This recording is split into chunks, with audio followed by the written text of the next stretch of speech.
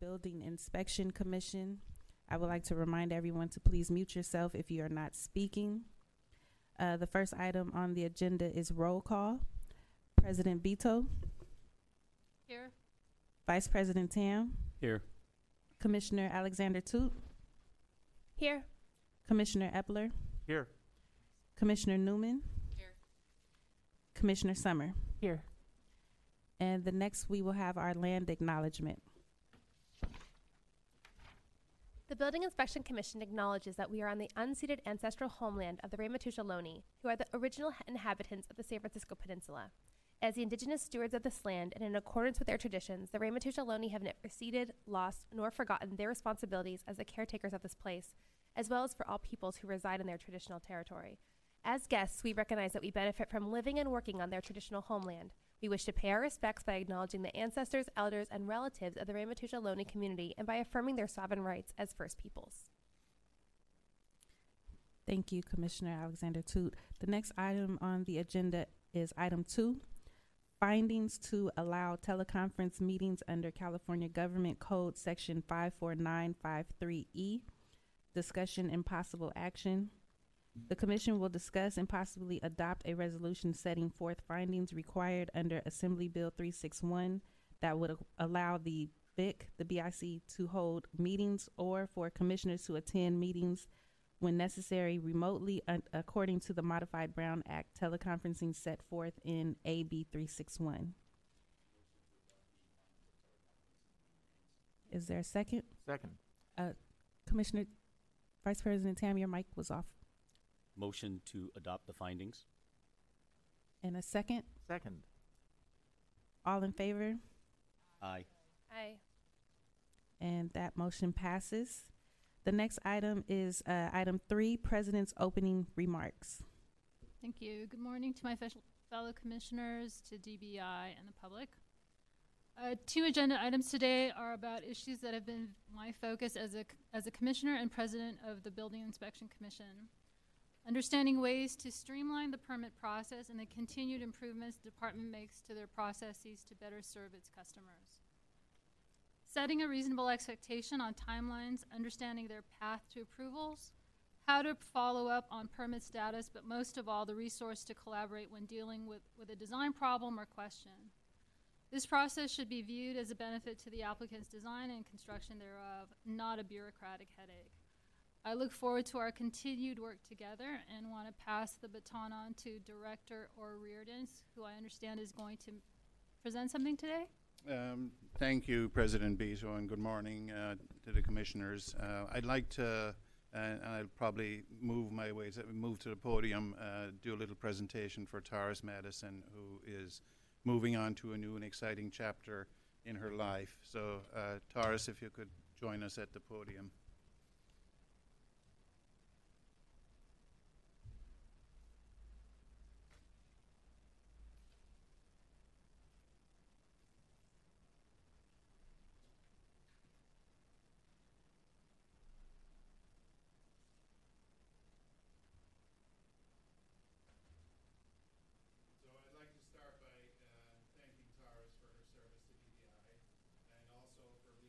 Partner, steady hand, and especially given the turbulent period that we've just endured with COVID and moving to a new building and all the challenges we've had.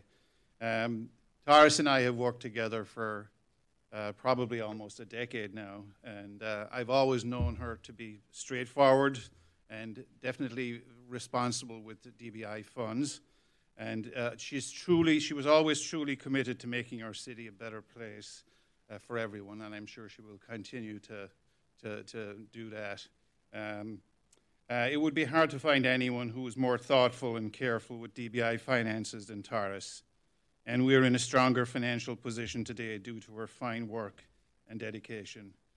Please join me in recognizing the good work Taurus did for DBI, and we wish her the best of luck in her new endeavor. Taurus, I'd like to present you with this as a recognition for your service. Thank you. Yeah. Appreciate it. Thank you so much. Do you want to say? Oh, you have something to do?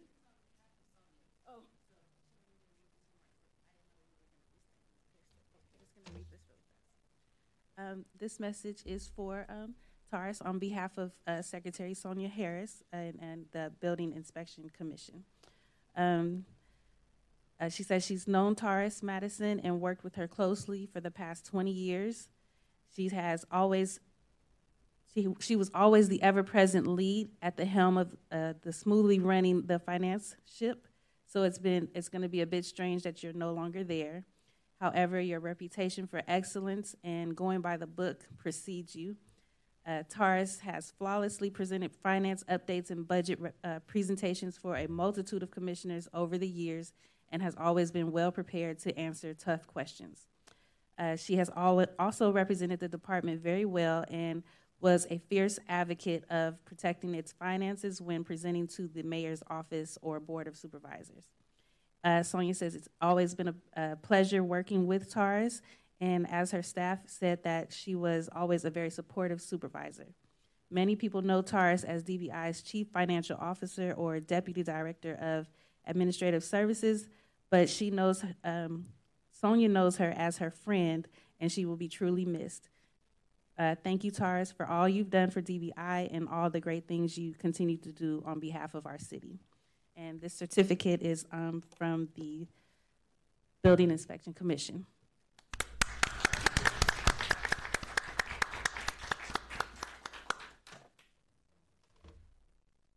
Well, thank you, everyone. I really do appreciate that.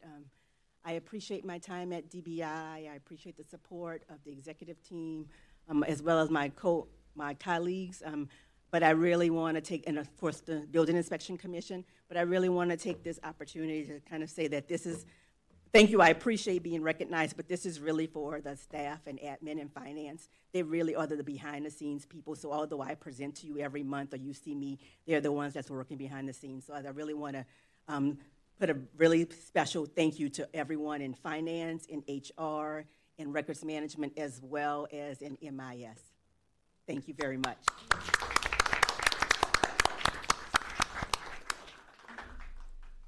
Okay, thank you. So our next item on the agenda is 4B, update on major projects.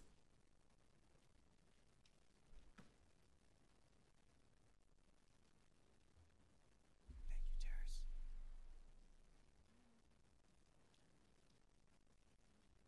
So, Monique, I think we need to do the director's report first. Am I right? Oh, I'm sorry. I thought that's what we were doing. Sorry.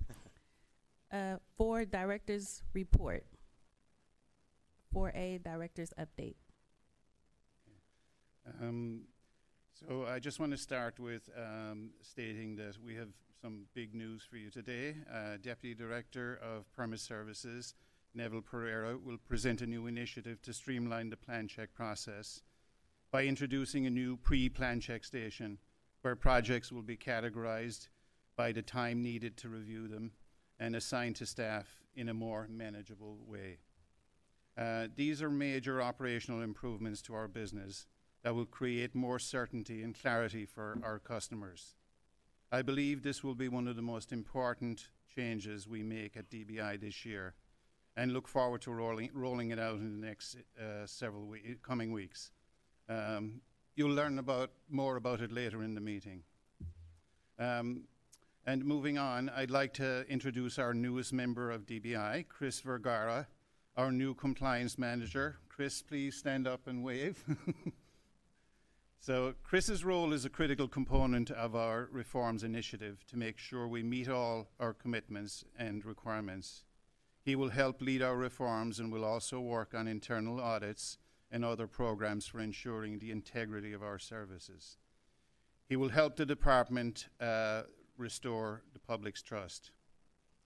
Chris comes to DBI from the Office of Economic and Workforce Development, and we look forward to sharing his work with you in the weeks and months ahead. And just moving on then to our Small Business Ambassador Program. On Tuesday, we launched the Small Business Inspections Ambassador Program to help small businesses with any last-mile issues that may come up just before the issuance of occupancy, that being a temporary certificate of occupancy or a certificate of occupancy itself. This will help small businesses open faster, and obviously it will boost our local economy. We've added a dedicated page on our website and announced a new program in an email to our customers already this week. And another item we're diligently working on is our transition to SF.gov. Now, I believe, President Beto, you asked for a brief update on our website transition to the SF.gov platform. SF.gov is essentially one big city website designed to help people access city services quickly and easily. The pages are meant to provide clear instructions in English, Chinese, Spanish, and Filipino, and are accessible to the disabled. DBI's website is moving to the SF.gov platform, and we're working hard to improve the information on our site. Permit services move to SF.gov is nearly complete, and we're currently working on other service web pages and expect to move over to SF.gov completely by the end of the summer. Thank you, and that concludes my director's report. Thank you, Director. The next item is 4B, update on major projects.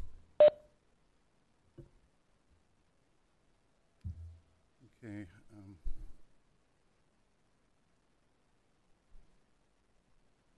We're just pulling up our slide deck, so just bear with us for a second.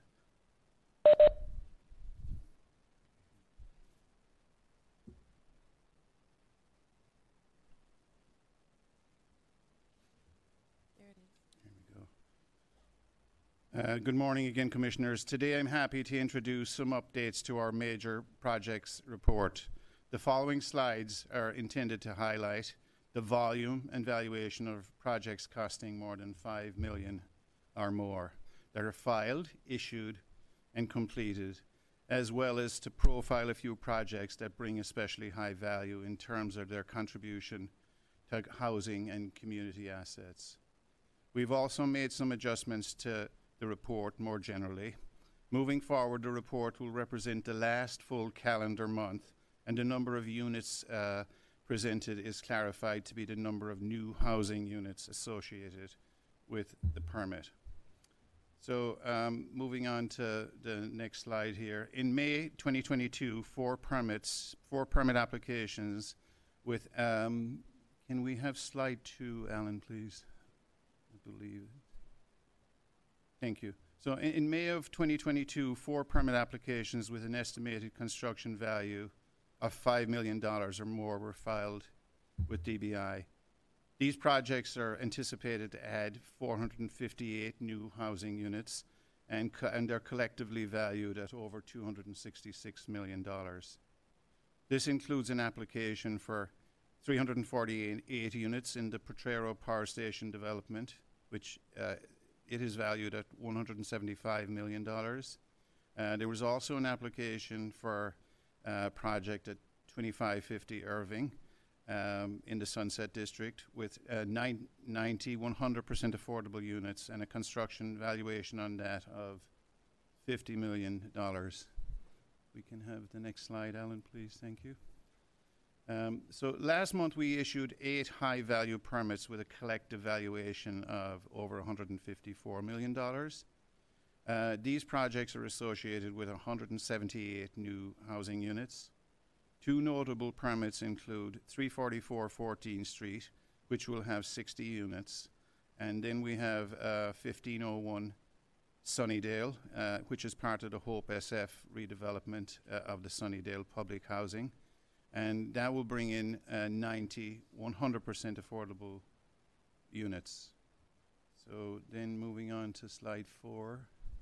And lastly, DBI issues approvals for occupancy and signs off permits for completion. For last month, we signed off 2 of those projects. One was a major rehabilitation of an SRO building in the Tenderloin neighborhood. The other is 1028 Market Street, which brought in 186 new housing units. 26 of which are below market rate. Together, these projects have a construction valuation of $65 million. Thank you very much. Thank you. Kudos on the slide. The next item on the agenda is 4C, update on DBI's finances.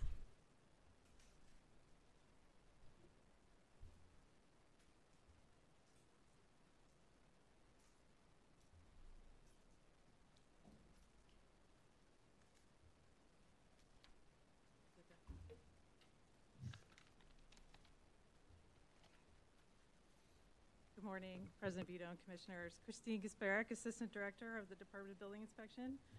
While we have a vacancy in our Deputy Director for Finance and Administration, I'll give you a brief update on the budget process.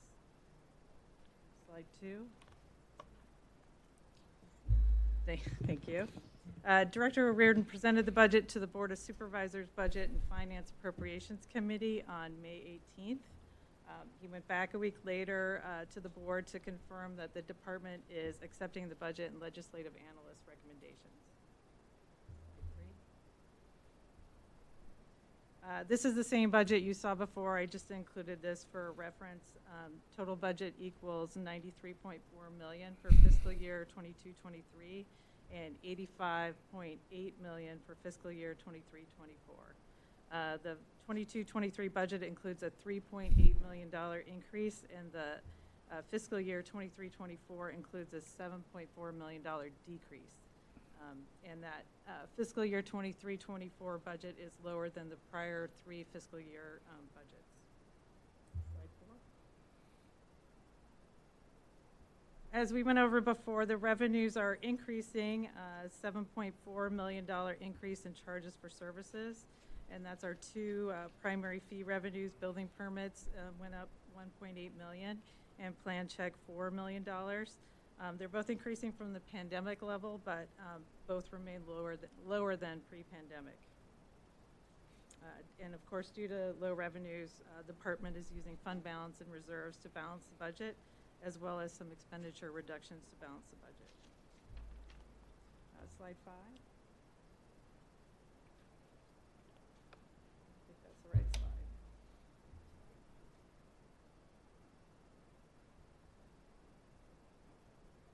Okay, so the budget and legislative analyst recommendations. The budget legislative analyst recommended just under $419,000 in reductions for fiscal year 22-23 and $200,000 in ongoing reduction for fiscal year 23-24. And as I said earlier, the department accepted those recommendations. The next steps are for the Board of Supervisors to approve the budget by August 1st. And thank you. That concludes my presentation. Any questions? No questions? Thank you. Can you tell me what it means when we accept the? So we gave a budget, and then did we receive these recommendations? And then, can you tell me what it means when we accepted them? Accept it? Yeah. We didn't challenge them. I think there's a process that if you don't agree with the recommendations, you can challenge them and try to negotiate a solution. Okay. And is that something that has to come back to us for review or approval, or is that something that I'm just in terms of process? Deputy City Attorney, do you know the answer to that? Deputy City Attorney Rob Capel, I believe the commission approved the proposed budget to the mayor's office, and the department has approved the revised negotiations. I don't think it goes back for a formal approval. Okay, thank you. And then can you tell me what is the attrition? Does that mean freezing those positions permanently, or does that just mean that because we didn't fill those positions, that's considered a savings for next year because it's likely that they won't be filled on July 1? So my understanding is that the attrition savings are from delayed hiring and not from eliminating the positions. Okay, thank you. That's all my questions. Yes, just, I know you mentioned Director O'Riordan presented this to the Board of Supervisors already. Was there any feedback from the Board of Supervisors? Not in particular as relating to our numbers. there was some discussion surrounding hiring, and if we were on track with being able to hire enough people to give us the ability to have the appropriate resources. And, we were able to demonstrate that we were in the process of hiring several inspectors and other staff, and the board was happy to hear that. Thank you. I have one other question, Director Reardon. And your slide deck on the major projects is very, very helpful. Thank you. But since the correlation between the major projects and the finances is seeing how that's a graphic, something graphic to show how that's trending against other years, because I think the thing that, to Deputy Director Gasparik's point, is that you're taking out of reserves, and how are those projects coming in to affect that? So there's some way that we tie out projects, finances, and things like that. Is that something that we could do in the future, so that we could see like how major projects are trending at DBI in terms of permits and revenues? And that's primarily. Yeah, certainly we can take a look at that, and hopefully come up with a metric and be able to show you how this year compares with years past. I mean, to me, and I think you're nodding, Deputy Gasparik, but part of that effort is sort of managing how you're doing month to month, quarterly, and it's 6 months, so that like you're making adjustments throughout the year. So I think that's just a tool, also a visual tool for the commission to be able to see. Yes, we will look at that and see if we can provide you with that information. And I would add, in the past, Deputy Director Madison would update the commission throughout the year on any changes to our budget projections based on, increase in revenues. So I imagine that will continue when we have our new deputy. Yeah, and I understand that you're not you're acting as her proxy, so as you've heard many times, it's like the graphics really help help us understand like how things are moving, like how numbers correlate to your operations and permits. And if I may add, the new slides that we did for the major projects, that was the work of our data analyst, our principal data analyst, Megan Walshui, who put those together. And so huge thank you to Megan for her work on that. Thank you. Any other questions, comments? No? Okay, thank you. Moving on to item 4D, update on proposed or recently enacted state or local legislation. Thank you. Speak into the mic, please. Sure.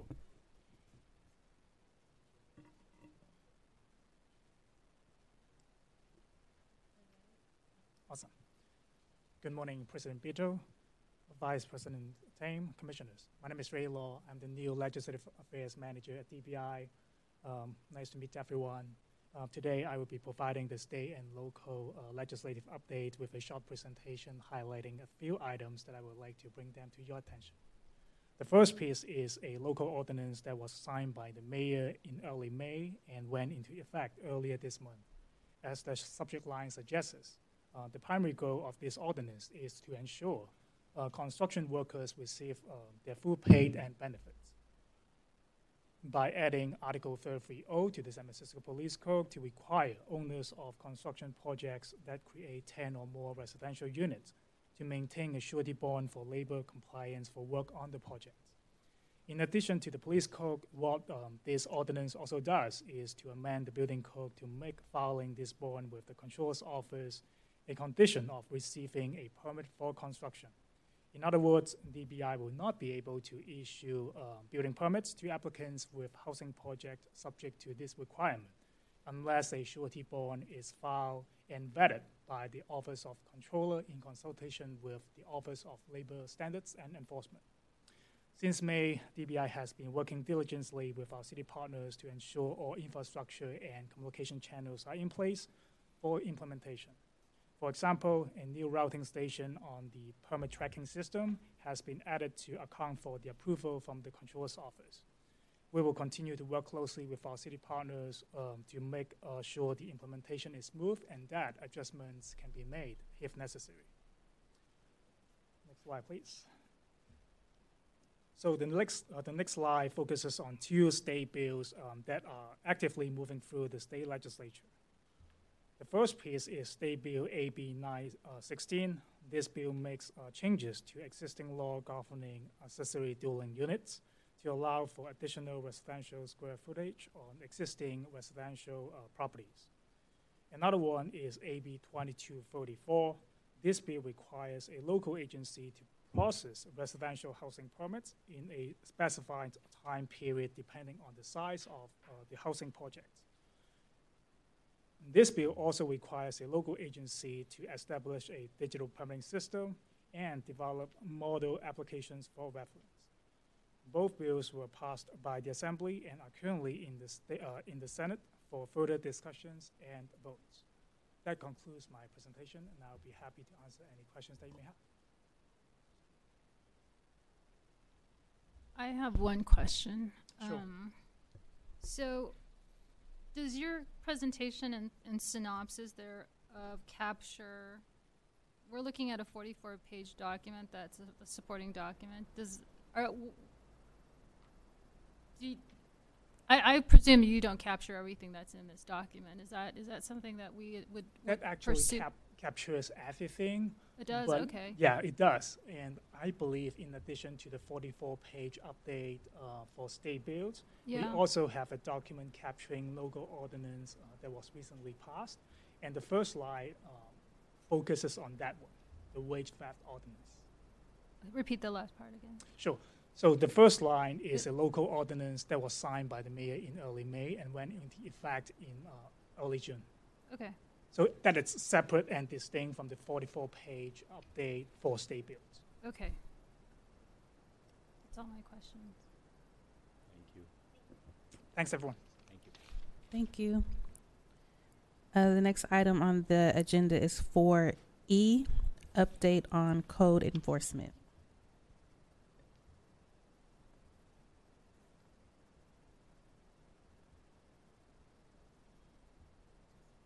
Sorry, just waiting for the slide deck. Good morning, Commissioners. Today I'm happy to introduce a new visual format for our inspection services update. That was formerly titled our Code Enforcement Update, which should show more clearly convey trends in the volume and timeliness of our work and inspection services. We will now include inspection data from our electrical and plumbing divisions along with our building inspection division data. So in May of 2022, our building, electrical and plumbing divisions conducted nearly 11,000 inspections. 91% of these inspections were conducted within 2 business days of the date requested by the customer, meeting our target of 90%. Next slide.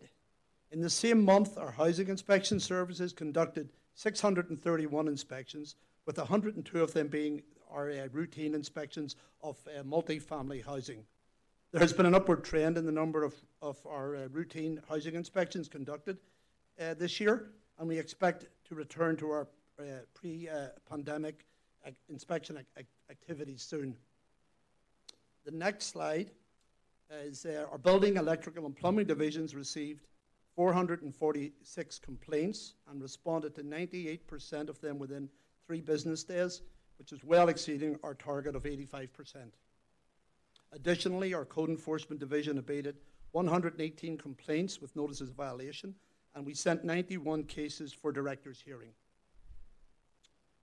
The next slide. Lastly, our housing inspection services received 264 non-life hazard complaints and responded to 91% of them within 3 business days. For life safety and heat complaints, housing received 32 complaints and responded to 78% of them within 1 business day.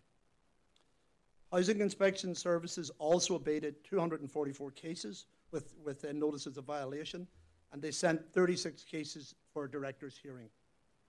I think in the next fiscal year, we'll be taking a deep dive into our housing inspection data to improve our data collection processes and to refine our performance measures for the division. We will provide updates as this work develops. That concludes my update. I'm available for any questions. Thank you. Oh, actually, I do have a question. Sorry, I was looking to my fellow commissioners if they had any. None. There are a couple. Oh, after I'll. Okay. Could we bring up the slides again? I just have a couple of questions where the graph kind of spike.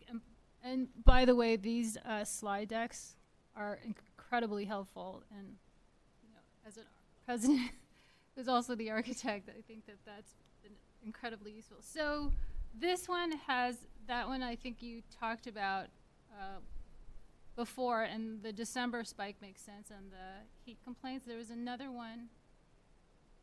If it was prior to this one, there was a pretty significant spike in April. I'm just curious what your thoughts are on that. That's a number that you can never predict it. It's Okay. just, you know, we take complaints as we get them. We get them from multiple sources, and some months are busy and some aren't. There's no way of knowing that.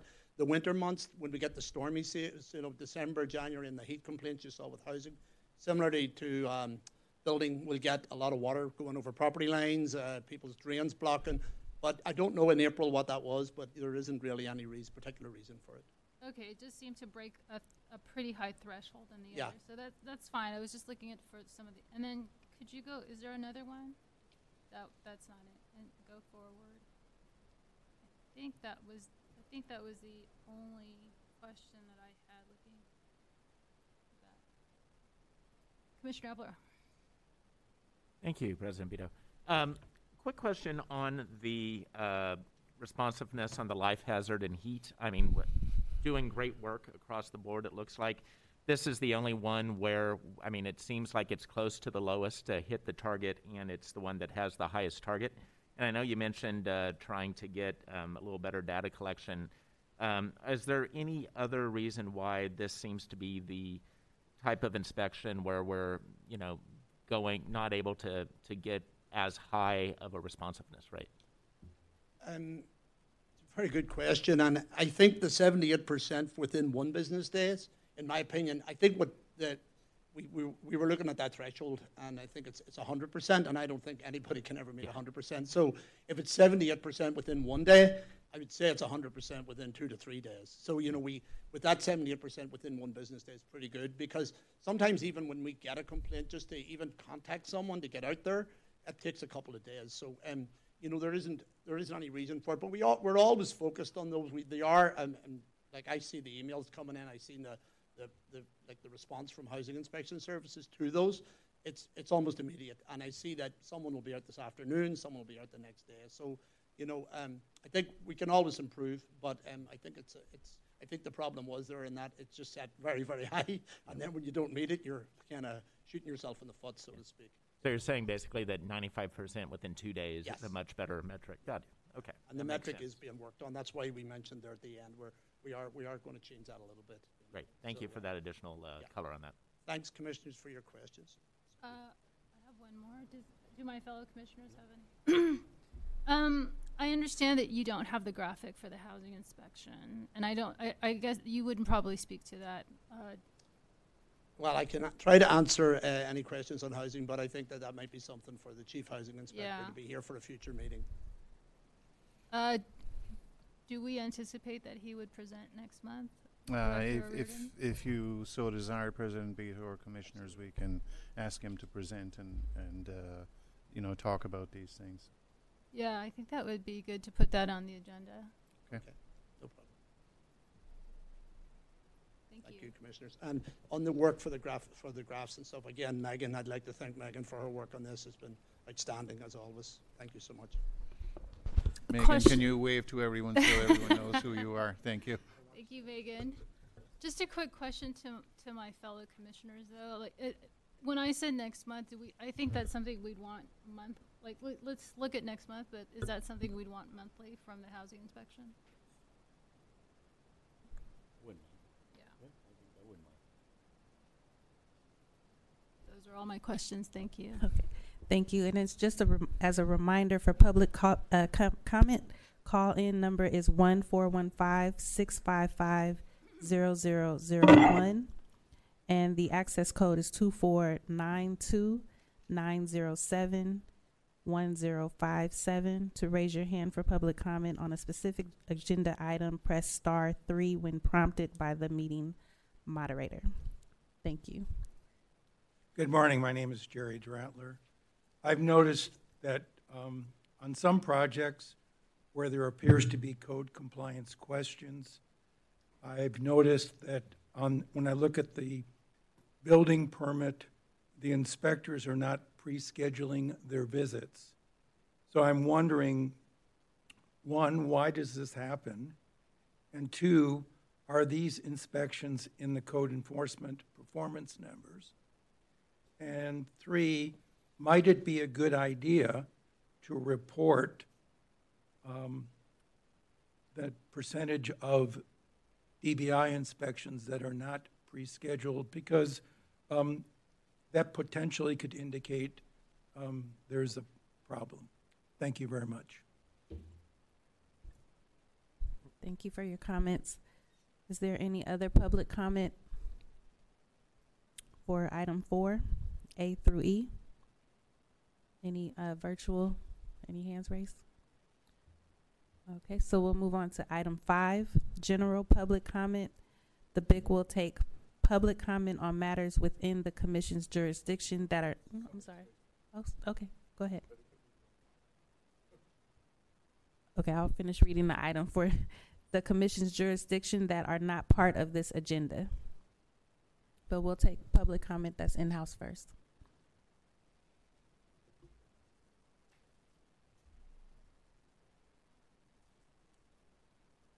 Good morning. My name is Jerry Drantler. Later this year, the BIC will be required to submit the BIC annual report to the Board of Supervisors. Many of the BIC commissioners are new and may not be aware of this requirement. There are many challenges facing the BIC, and I hope you're working on them, and you will be addressing them in the BIC annual report. I'd like to review a few of them. A formal response to the Controller's report from September of 2021 that addresses the changes that have been implemented at DBI to address the weaknesses identified in the report. The BIC's long-term plan for addressing the annual $30 million operating deficit.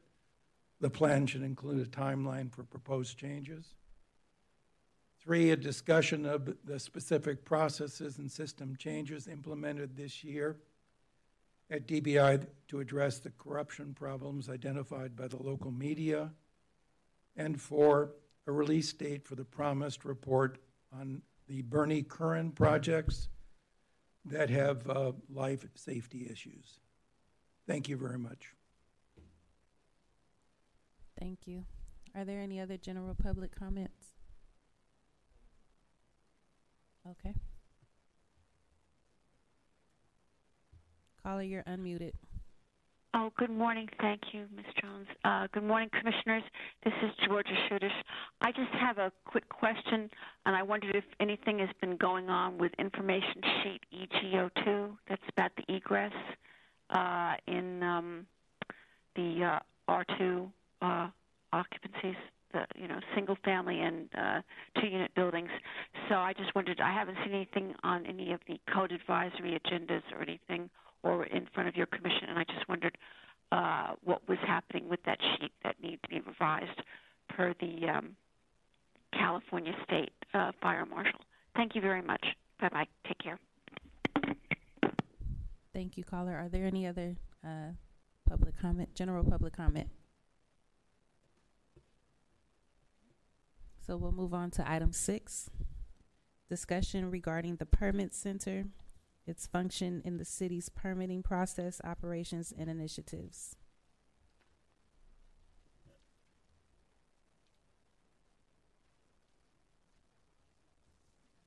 just need my presentation, please.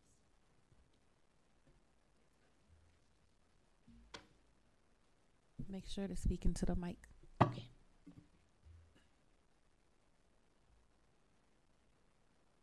Good morning, Commissioners. Thank you for inviting me to speak on the functions of the Permit Center.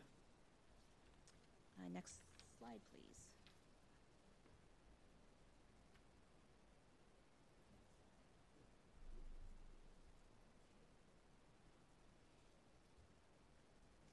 Madam Secretary, could you please introduce yourself? Oh, yeah, yes, sorry. I was trying to time things with my slide deck. So my name is Rebecca Mayer. I'm the director of the Permit Center. We're having some technical issues. Thank you.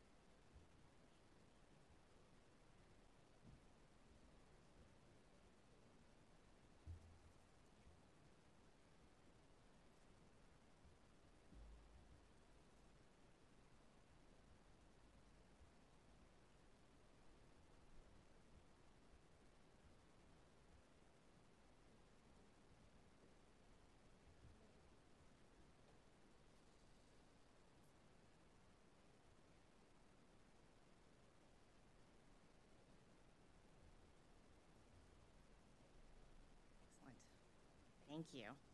Thank you. Thank you for your patience. So again, my name's Rebecca Mayer. I'm the director of the Permit Center. The Permit Center actually was born out of a construction project from the build of 49 South Van Ness. The project began as really solely a real estate project to collapse leases for buildings across San Francisco and move departments closer together. It became clear that an opportunity was presenting itself as we started moving the departments together, that we might actually be able to look at our processes and create some efficiencies across the departments themselves. So in 2018, the Permit Center team was created, and a vision and a mission were created with input from the mayor, the city administrator, the controller, and the regulatory stakeholders. And so this slide shows you in orange, sort of bright orange, all of the departments in the Permit Center. In yellow are our stakeholder departments that are not co-located in Level 2 at 49 South Van Ness, but we all share in the same vision of creating permitting processes that are friendly, efficient, and streamlined, and we're working towards that goal. Next slide, please. So the Permit Center is a one-stop shop, but it's also a team of people, and it's also a set of principles about how we can provide and deliver services to our constituents.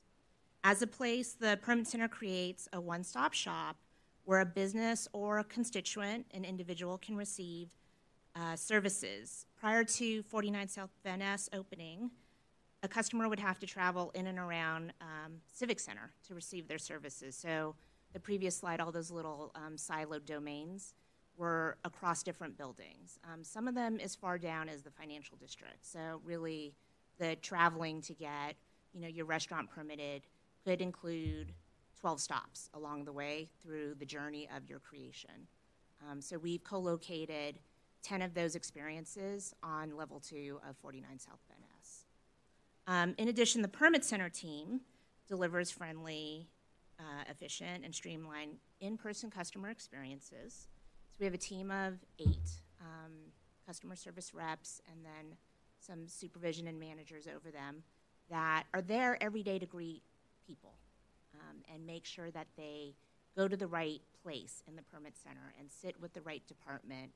And if they don't know what services they need, we help them understand that and make sure that they're queued in the appropriate order to see people.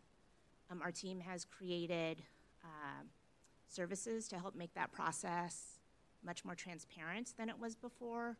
So you know when you enter the Permit Center, actually even before you get there, how long it's going to take to see somebody. So you can decide if you want to wait inside or if you want to get a cup of coffee and come back in an hour when somebody will be available to see you. The team also has a handful of analysts on it, and we're creating policy and products and processes to make all of these services easier to navigate.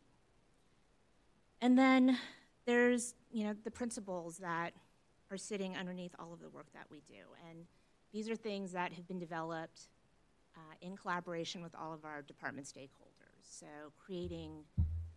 striving to create end-to-end services. So not asking a constituent to fill a form out 10 times for a single creation of a restaurant, or really understanding how we're connected.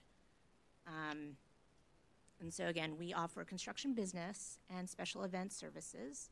We have departments involved in all of those pieces on the floor Monday through Friday.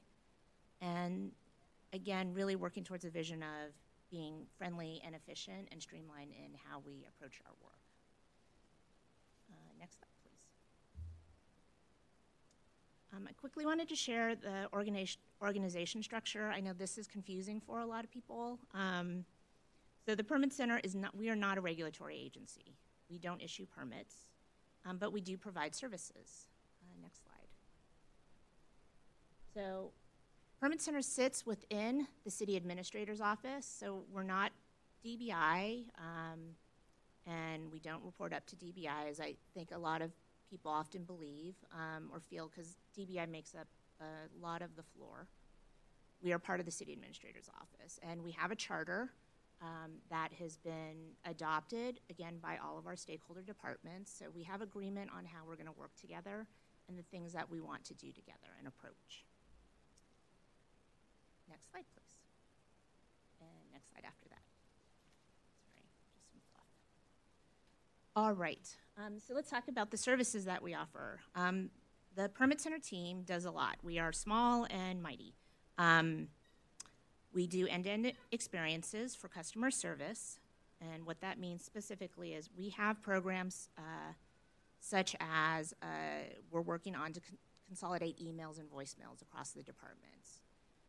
Our vision, hope, goal, belief is that customers should be able to not have to know where they need to ask a question.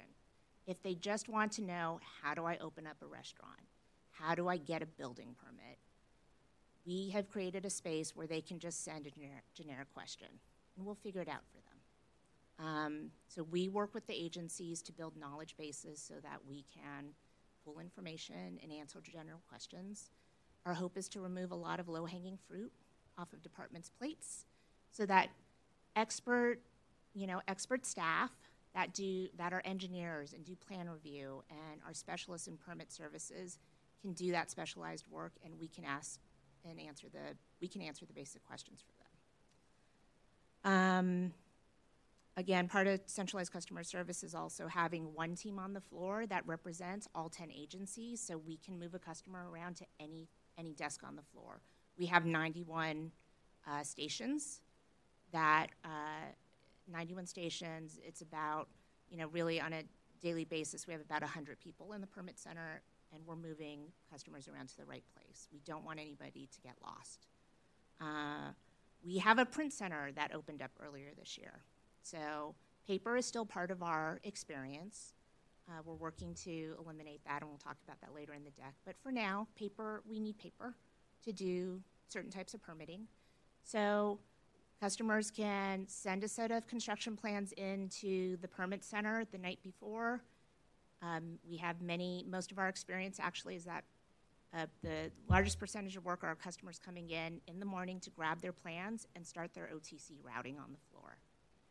If during the course of the day, one of the departments asks them to make a revision, they can revise those plans, walk over to the print center, get a new set, and slip sheet those into their project and finish up that day.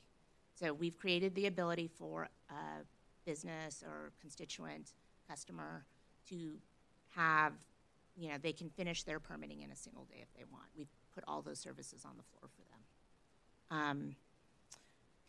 We are managing centralized cashiering for the floor. So all of the departments that do not have a modern payment system, so that's everybody but DBI, is consolidating into a cashiering system that we're rolling out right now. There are payment kiosks on the floor that take cash, credit card, and check, provide cash, and we manage that on behalf of those departments.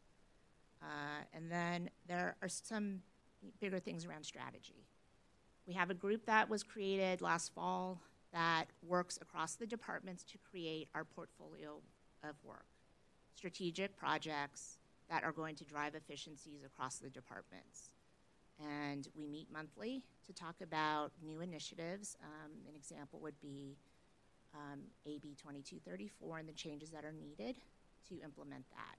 And so we'll partner with key departments like the Controller's Office to look for additional resources, digital services, data SF, and then engage with the departments to help define business problems and find solutions to those complex problems for them. And then lastly, operational support. So there's just things that we have to do because we manage a floor day to day.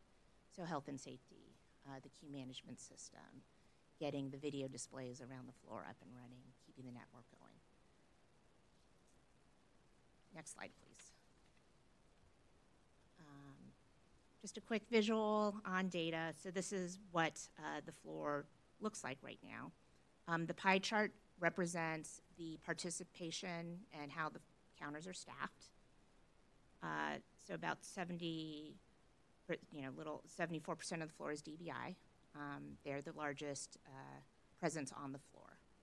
And then in-person services matches that also. So their majority of work happening right now is around OTC permitting. Next slide,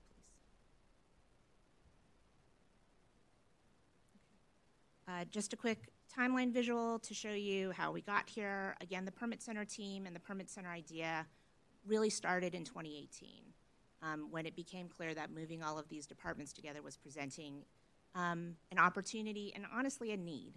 We didn't want to just co-locate departments and not address some of the underlying customer service issues that were going to surface when you moved people together. So somebody needed to help manage the floor traffic and build systems across the departments to help manage what was going to happen. We, managed through the pandemic. We've been present in the building. We were the first tenant to move in to the building before DBI and prepped and got everything ready to transition the parking lot OTC permitting into the building. Worked closely with network teams to get computers ready to deal with the pandemic transition, created scheduling systems. So we are here, I think it's an example of where we'll flex to help the departments based on need.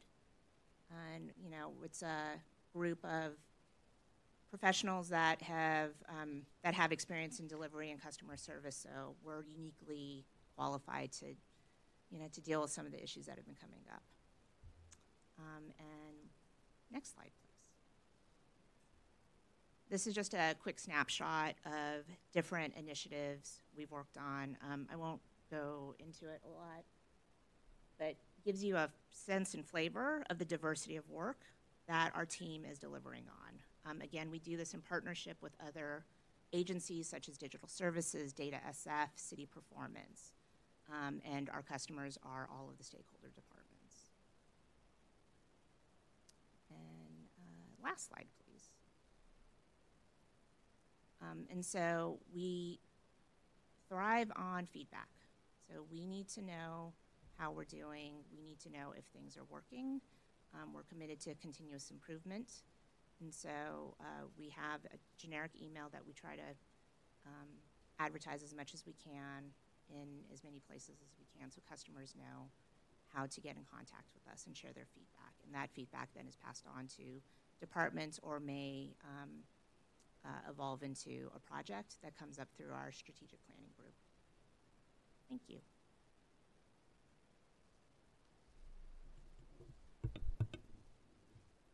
Commissioner, questions and comments? I want to open this up to my fellow commissioners. What are your measures for success? So, because our catalog is large, it's different things. So we have set some. We do have some baseline KPIs around in-person services, really monitoring when wait times are exceeding. We start getting alerts around 30 minutes, but when wait times start exceeding 60 minutes, we start working closely with departments to understand what's happening and see if we can control that or do anything about that. So in person, again, it's around wait times.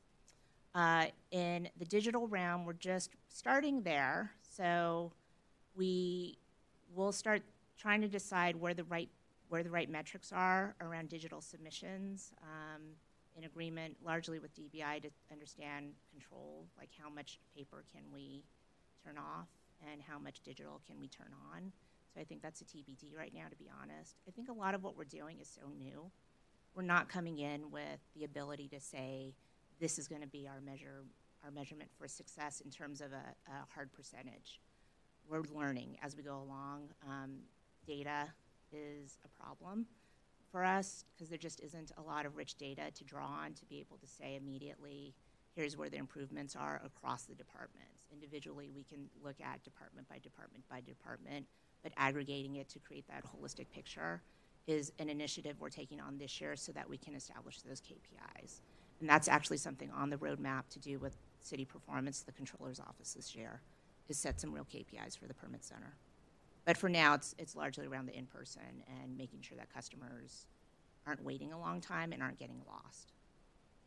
So how long are people waiting on average? On average, it's about 12 minutes. Yeah. We take in about 200 customers a day, give or take 20. I think it was on that bar graph, I think we do about 600 services, and that's 220 unique customers. So we have made some policy changes, different than 1660. Customer can only submit one project at a time, or they can only do plan review one at a time. They could submit 2 projects, but they have to get in line to do plan review each time. And that allows there to be some fairness for every customer so they all have their shot at getting to see somebody that day. So as a result, so we have about 220 unique customers, but customers getting in line actually doubles, and it's hovers around about 400 a day. Any other questions? Yes. Well, first of all, thank you for the presentation. I think, I've been getting a lot of feedback, not just with DBI and the smooth and access to the digital platform that DBI is building, but at the same time, I've been hearing a lot of great things about the permit center. I used to be a restaurateur, and running through to the permits health and all the different departments, it was frustrating. So this is a huge progress. I think the key word that you utilized was efficiency across all the departments. And so thank you for that, and thank you to the departments for your continued collaboration here in building a better product for our users. Thank you. Commissioner Epler. Thank you. I had the opportunity to take a brief tour of the permit center when I did my DBI tour, and it was intuitive, and for a layperson like myself to see and understand, and I can imagine the process is much improved, and so it looks like it's going extraordinarily well. My question is, there's a handful of agencies that aren't in the permit center, and I certainly understand that some of them are a little bit more specialized, and there may be things that they want to keep in-house, but are there any kind of low-hanging fruit permits that are highly correlated to the other stuff that goes into the permit center that those agencies may be able to staff a desk for, and are those conversations ongoing, or what's the status with them? That's a great question. Yeah, you're correct. So I think a good example is the Mayor's Office on Disabilities. We're actively talking to them to create some office hours. They don't have a high volume of permits, so the departments that aren't there really represent agencies that they're involved in permitting, but they don't have, Monday through Friday type of traffic flow happening. But a good example is MOD again. And so we're talking about setting up staff hours for them and possibly a virtual queue so that they have a presence and can answer some questions. That's similar to the other agencies that are in the chart that were in yellow. It's trying to figure out how to right size so that we don't affect their operational staffing where they are, but still create a presence for customers. What we do though, to sort of bridge that gap, is we partner closely with those departments. We have them present at our monthly meetings so that we're building education and awareness across all the departments so that you understand how to engage with these departments if they're not there. And then also we build up knowledge-based resources within our own team so that if customers have questions, we can help them. We have a number of public service computers on the floor, so an agency like MOD, you don't actually need to see them to start your permitting process. So we know how to walk you over to a public service computer and get that started for you. Or the tax collector is another great example. We've worked closely to create and learn about create a partnership and learn about their resources. So if you start your DBI building permit process and you get stuck at intake because you haven't paid your business registration, we know how to navigate you through their systems and get that cleared for you.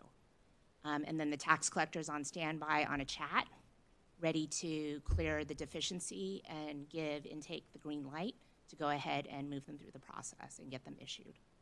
That's great. Thank you. Commissioner Toot. Yes, thank you for your presentation, and like my fellow commissioners, much appreciation for the work you are doing, the vision, and also the implementation. I specifically want to call out the assignment, the kind of random assignment of permit checkers. I know that solved a couple different problems, and so that was just really refreshing to have, like, someone else have thought of such a great solution and already being implemented by when we heard about it. So I appreciate that very much, and thank you. My question is, I hear a lot of kind of concerns or complaints from mostly like homeowners or small, kind of the smaller, like, I only do this thing once every 15 years, kind of permit holders or seekers of, I come in, I get my permit, and then I'm checking in to see where it goes, and whoops, it went to a different department I didn't even know. Is that kind of experience still happening? Is that something that the permit center can help with, or is that something that is really a practice within the departments for kind of notifying permit holders or permit seekers when something starts in one department and kind of gets routed somewhere else?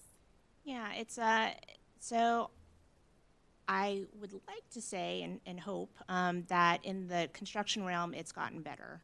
There are, it was part of the earlier update, so the website updates I think are helping. We're partnering closely with Patrick Hannon in DBI to make sure that we're thinking about content that spans the departments, because DBI, anchors the building permit process, but usually where you get lost is once you leave them and knowing where to go next. And so I think DBI has done a great job at creating some streamlined resources and information around the building permit piece. But you're right. I think if you don't speak the lingo of building permits, it can be challenging. We're trying to write content that is more user-friendly. It is a little bit, it's a partnership project, right, and continually something that we'll look at with digital services, who's teaching us how to talk constituent, where I think for many years we thought we could do it, and we're really learning from service designers that we can do it better. but the process is underway. This year, we would like to focus on businesses and start doing some of the good work that has already started with OTC permits and then in-house permit content to write better business content and to partner closely with OSB and OEWD to see how we streamline that information and sort of evolve the business portal so that a non-expert business can navigate the process as well. Great. Well, thank you. I just want to say one thing that's exciting to me is that every time we have a meeting, there's so much growth and so much change, and it's nice to see that the whole city family is really looking at this together. So thank you. Thank you. Do any other commissioners have questions? I have a few questions. I'm ready. One of them is, so is your software tied to the DBI website? It is not. It is not. So we have independent systems on our roadmap. Yeah. Is to get we have a consultant coming in. That project has kicked off this week actually, to look at our architecture, our technology architecture and infrastructure, to better understand what we need to do to be more unified with our information and our data. All of the systems are disconnected. So that first image I had with the database silos, I mean, that's actually that is the architecture. Every department is its department, and very little of it is connected. So they don't speak to each other at all? No, not back and forth. I think there are some batch updates that happen between departments. There's some data exchanges and file exchanges, but real-time APIs that span all of those databases, it does not exist. There's a little bit of work that has happened on the tax collector side, obviously with the assessor, because the role happens there. They have another program around unsecured personal property, so that's a little more automated. And then the tax collector works closely with the Department of Public Health. But along the construction lines, there's not a lot of integrated solutions. Bluebeam is probably the closest thing that we have for electronic plan review, but that's pretty manual. So the Bluebeam, like the Bluebeam session you're talking about is when that document could be shared across different departments and their... Right, exactly. Okay. So the intake process starts at DBI, and DBI sort of facilitates getting those documents into Bluebeam and ready to then invite all of those departments in that are involved in the review, and then inviting the customer in when the time is right for them to also do the review. And so for digital plans, we can look at them all together within Bluebeam. So let's just be, so the thing that she's talking about is for an in-house intake. Correct. In-house review. And just to preface my questions, everything I've heard, and it's anecdotal, just like a lot of my fellow commissioners, about the permit center and over-the-counter has been, leaps and bounds that they've had a good experience, and improvements have been, expressed about the level of customer service and expediency. But the things that you're talking about, where you have to have an understanding of the workflow between the different departments and that permit tracking, and that Bluebeam session is the only place that an applicant can see how their permit is basically being processed through the DBI, which covers some of the technical review, but other departments like fire or public works. You're saying that Bluebeam session is the only place. So when they're organizing that, are all the departments can look at that, and Bluebeam session allows you to comment or review those simultaneously? Yes. So if that's the case, then they are all invited at the same time. Is that correct? Yes, all the departments are invited at the same time that are in that review session. I would say also the PTS itself, so the comments, the routing and the comments, which are publicly available, that information exists for the customers as well. And so as departments are doing the review, they should be making, and usually make comments. I think we're working with them to standardize lingo to make that easier to understand. But you should be able to see information in both the public view of PTS and in Bluebeam at a detailed level against your construction plans. So in PTS, do you see, like, you can see comments in the Bluebeam session, but in PTS, can you see if, like, fire is done with their? Yes. Not all of them are. Okay. You can see if fire has started their review and if they've finished their review or if they're requesting revisions. That information should be in the publicly available view of the permit tracking system.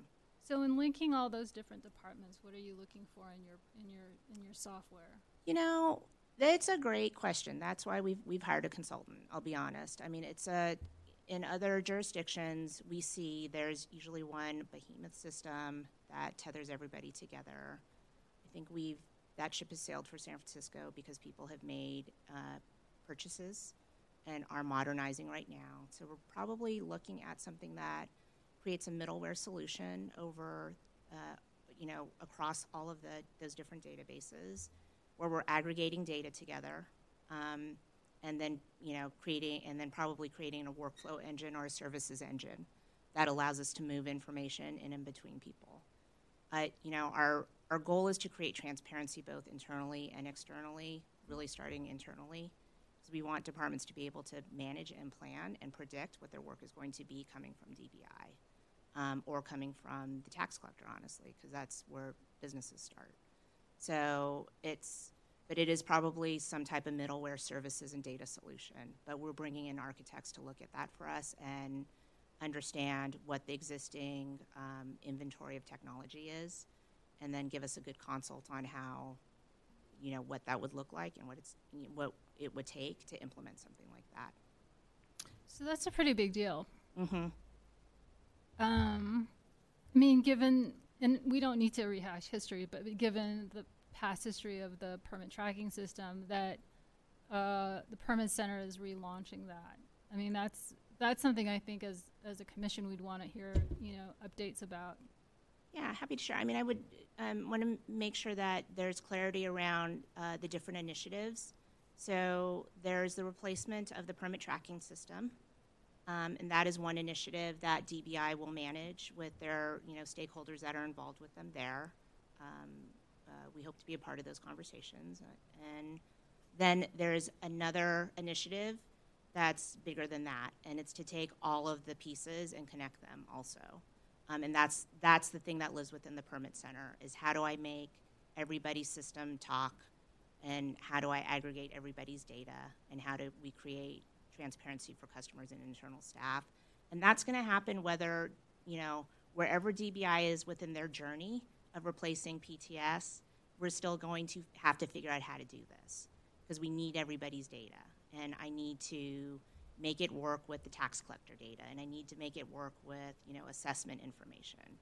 So, but still big, probably, bigger. But DBI has one project, and then I have an overarching project on top of that.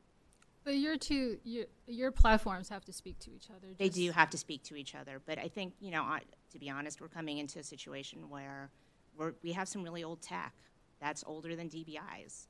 That has to be part of this also. So we're going to have to figure out how to make everything work, and we're going to tether everything together.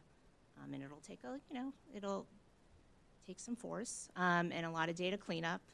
But yeah, we have to make sure that our systems talk to each other. Just like we need to make sure that PTS can talk to Public Works and can talk to, the new Public Works system and the new Department of Health system. So there's a lot of, this technology journey is happening for everybody, and we're trying at the same time to, we're laying down the track, but many trains have left the station, but we're trying to lay down the track in front of them quickly.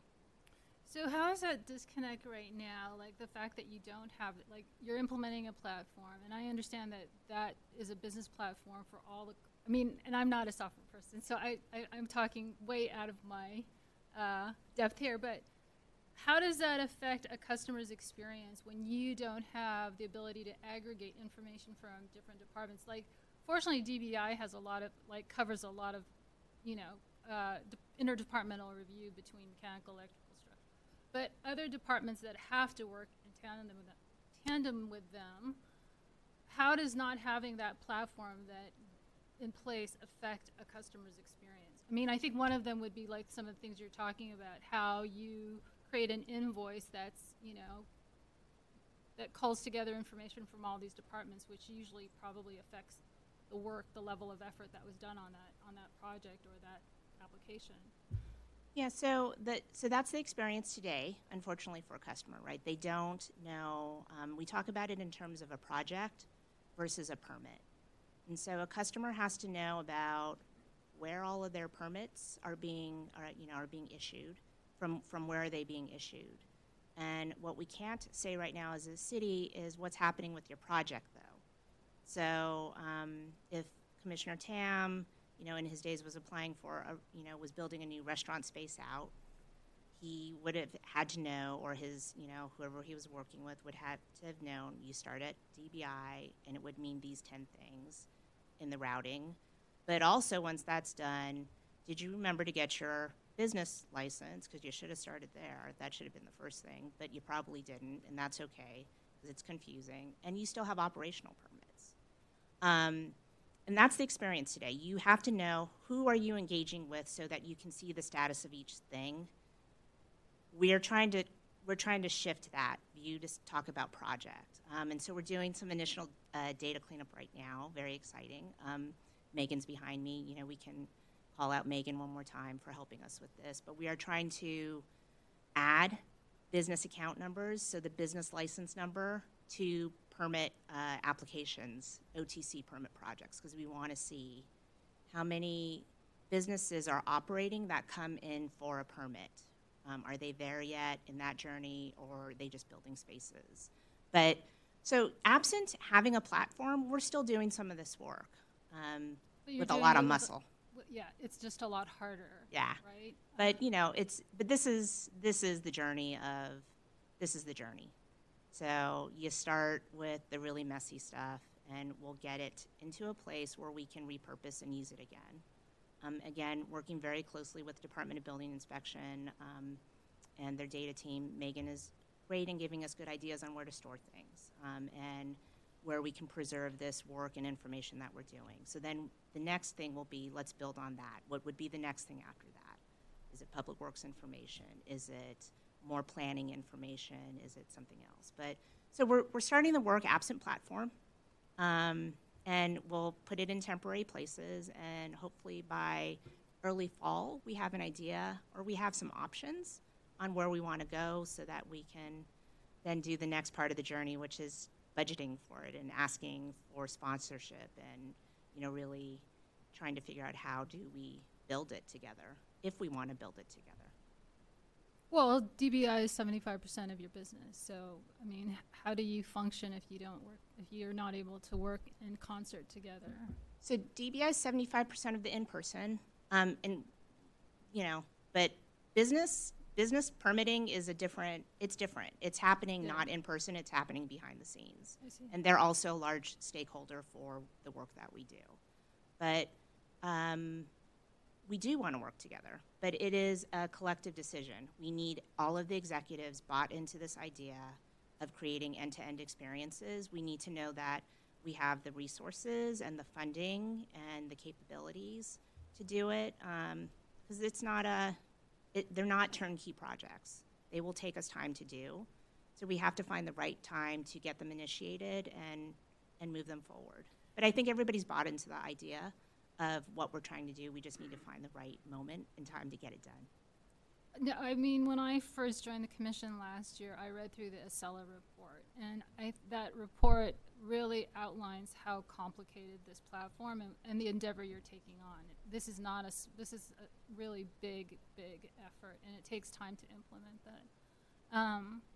But I'm assuming that's sort of in line with that, something that that was abandoned, and you're pursuing something else in lieu of that. Is that correct? No, I mean, the Acela project is that is an initiative that DBI will take on, and that's the next chapter for them, whatever it is. Oh, so that was strictly for DBI. Yeah, that's Okay, just DBI. yeah. The thing that we're building, in some ways, sorry, Patrick, is probably easier, because I don't need to build in all of the processes. Sorry. Yeah, I mean, Sorry, what I Director. need to do is tether everybody's data together. And in Okay. most cases, the departments have done a good job at storing the permit application number in their system, so that we have a footprint about DBI in other agencies already. And the business account number, which is the other big one for businesses, that's stored in many places. So we have a good starting point. It's not perfect, but it's, people have been thinking about this for a while. I think they just didn't know why they were doing it exactly or where we were headed, but the vision is starting to come into focus. And so we want to tether the data together so that we can tell the story of how long does it take for a project to get completed. A restaurant fully end-to-end.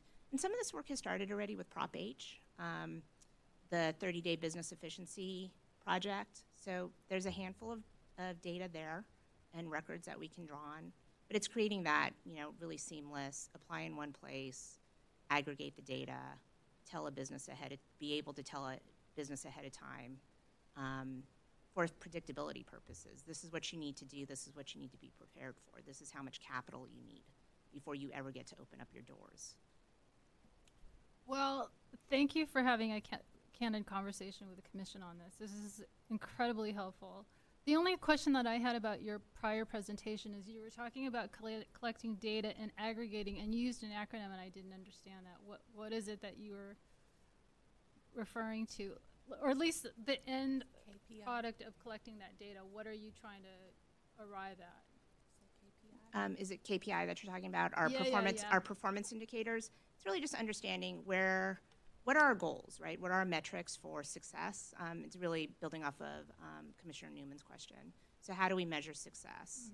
I think our challenge right now is a lot of this is very new, and not just new to San Francisco. This concept of end-to-end across regulatory agencies is just different in general. But we want to be able to look across and say, this is how long it takes this size of a business to get, this size and type of business to get established, or this size and type of construction project, with this type of encroachment and this, So we have to have enough data and factors to be able to bucket up the experiences to then be able to say, this is our North Star. This is where we're these are the targets that we want to hit as a city, not just as an agency.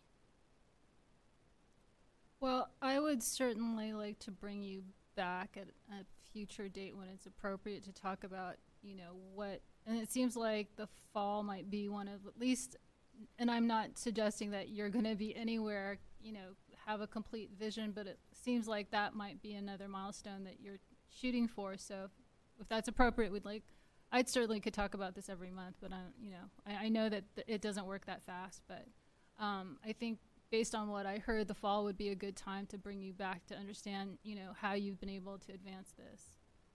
Yep, I think that's fine. I think you'll also hear sort of whispers of the permit center come out through the department's updates, because some of those projects will have some shared responsibility in them or ownership. And so we're happy to come back whenever you would like to have us back and your agenda permits it.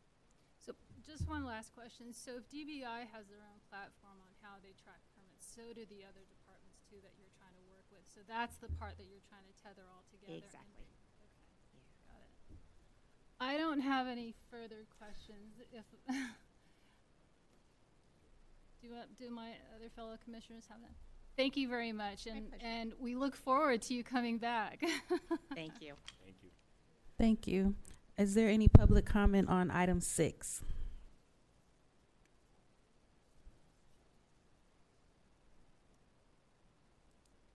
Good afternoon. My name is Jerry Durantler. I have a question. Can permit center customers pick their DBI plan checkers? Has this bad practice been eliminated? This has been a historic DBI problem.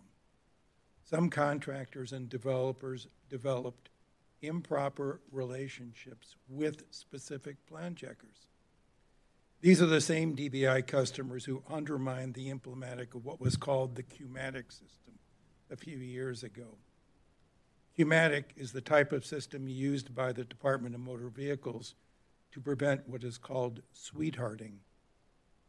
When you go to DMV, they don't let the customer pick the person who will give you the permit or the driving test. DBI put this control in for a very good reason. Thank you. Thank you. So our current queuing system, it's a company called QList, does not allow for a plan. We call it plan shopping.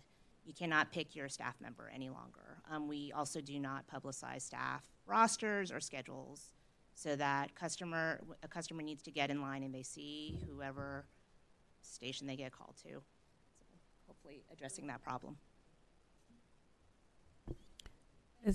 Is there any other public comment virtual? Thank you. We'll move on to item 7. Client Services Subcommittee update and discussion on implementation of the pre-plan review process and backlog.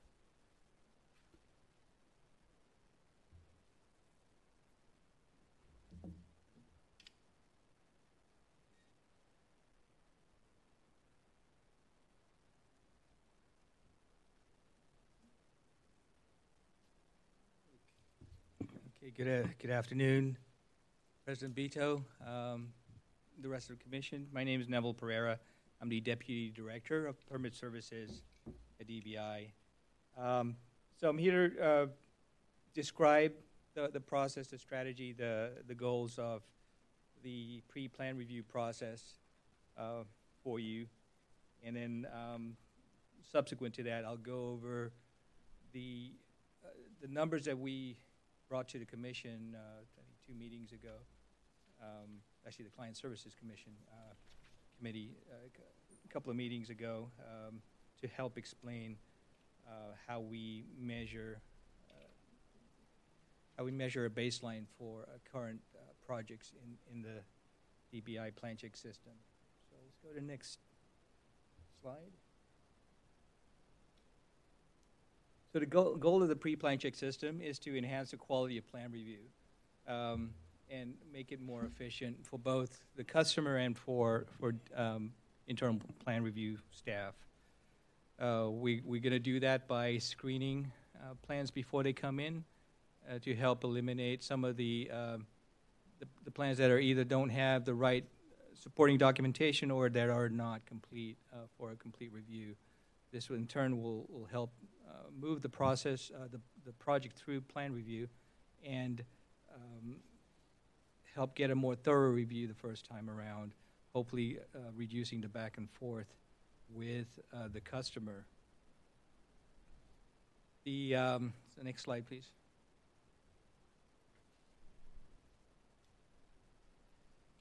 We are going to do this in a couple of ways. At least the entire process is going to be essentially to embed the plans examiners in the front of the process.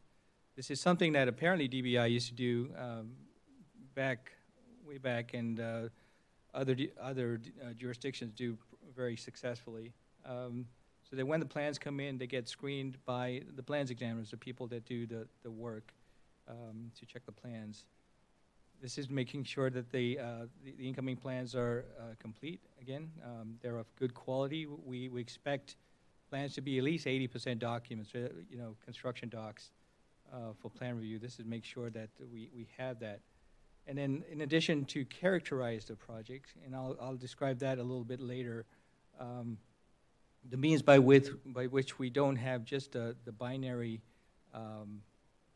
over-the-counter and in-house review, but we look at those in-house projects and then subsequently categorize those to be able to provide internal efficiencies as well as efficiency for the customers. And then lastly, to provide routing guidance. It is possible that a project comes in and by our generic routing guidelines may send a project to multiple review stations when they don't need to be there based on the plans. Quick example is that the public health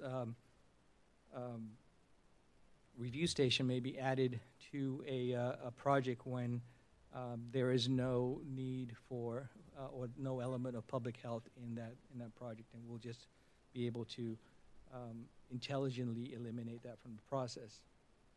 The second item on here is to create an independent internal network or internal work streams to facilitate small and medium-sized projects ahead of large projects.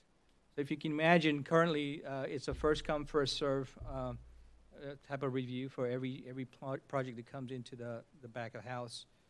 And so you may have, and these are assigned directly to the plans examiners upon intake. So you may have a plan checker assigned several large projects, a couple of medium, and you know, a few small-sized projects at the tail end of that that lineup. In addition, this plan checker may have some vacation scheduled or some unintentional time off that would also further delay that small project behind all these other projects. This system intends to address that, and I'll explain that a little bit later as well. And then, and then we'll reorganize the work assignments again to take them off individual plan checkers from the onset. We'll keep projects in the general queue and assign work on a weekly basis. This way, that we can reasonably anticipate that project gets reviewed within a certain specified amount of time. The public will be able to see where they are in the queue, either through our website or probably to our website, and this helps eliminate the constant chatter that our plans examiners get.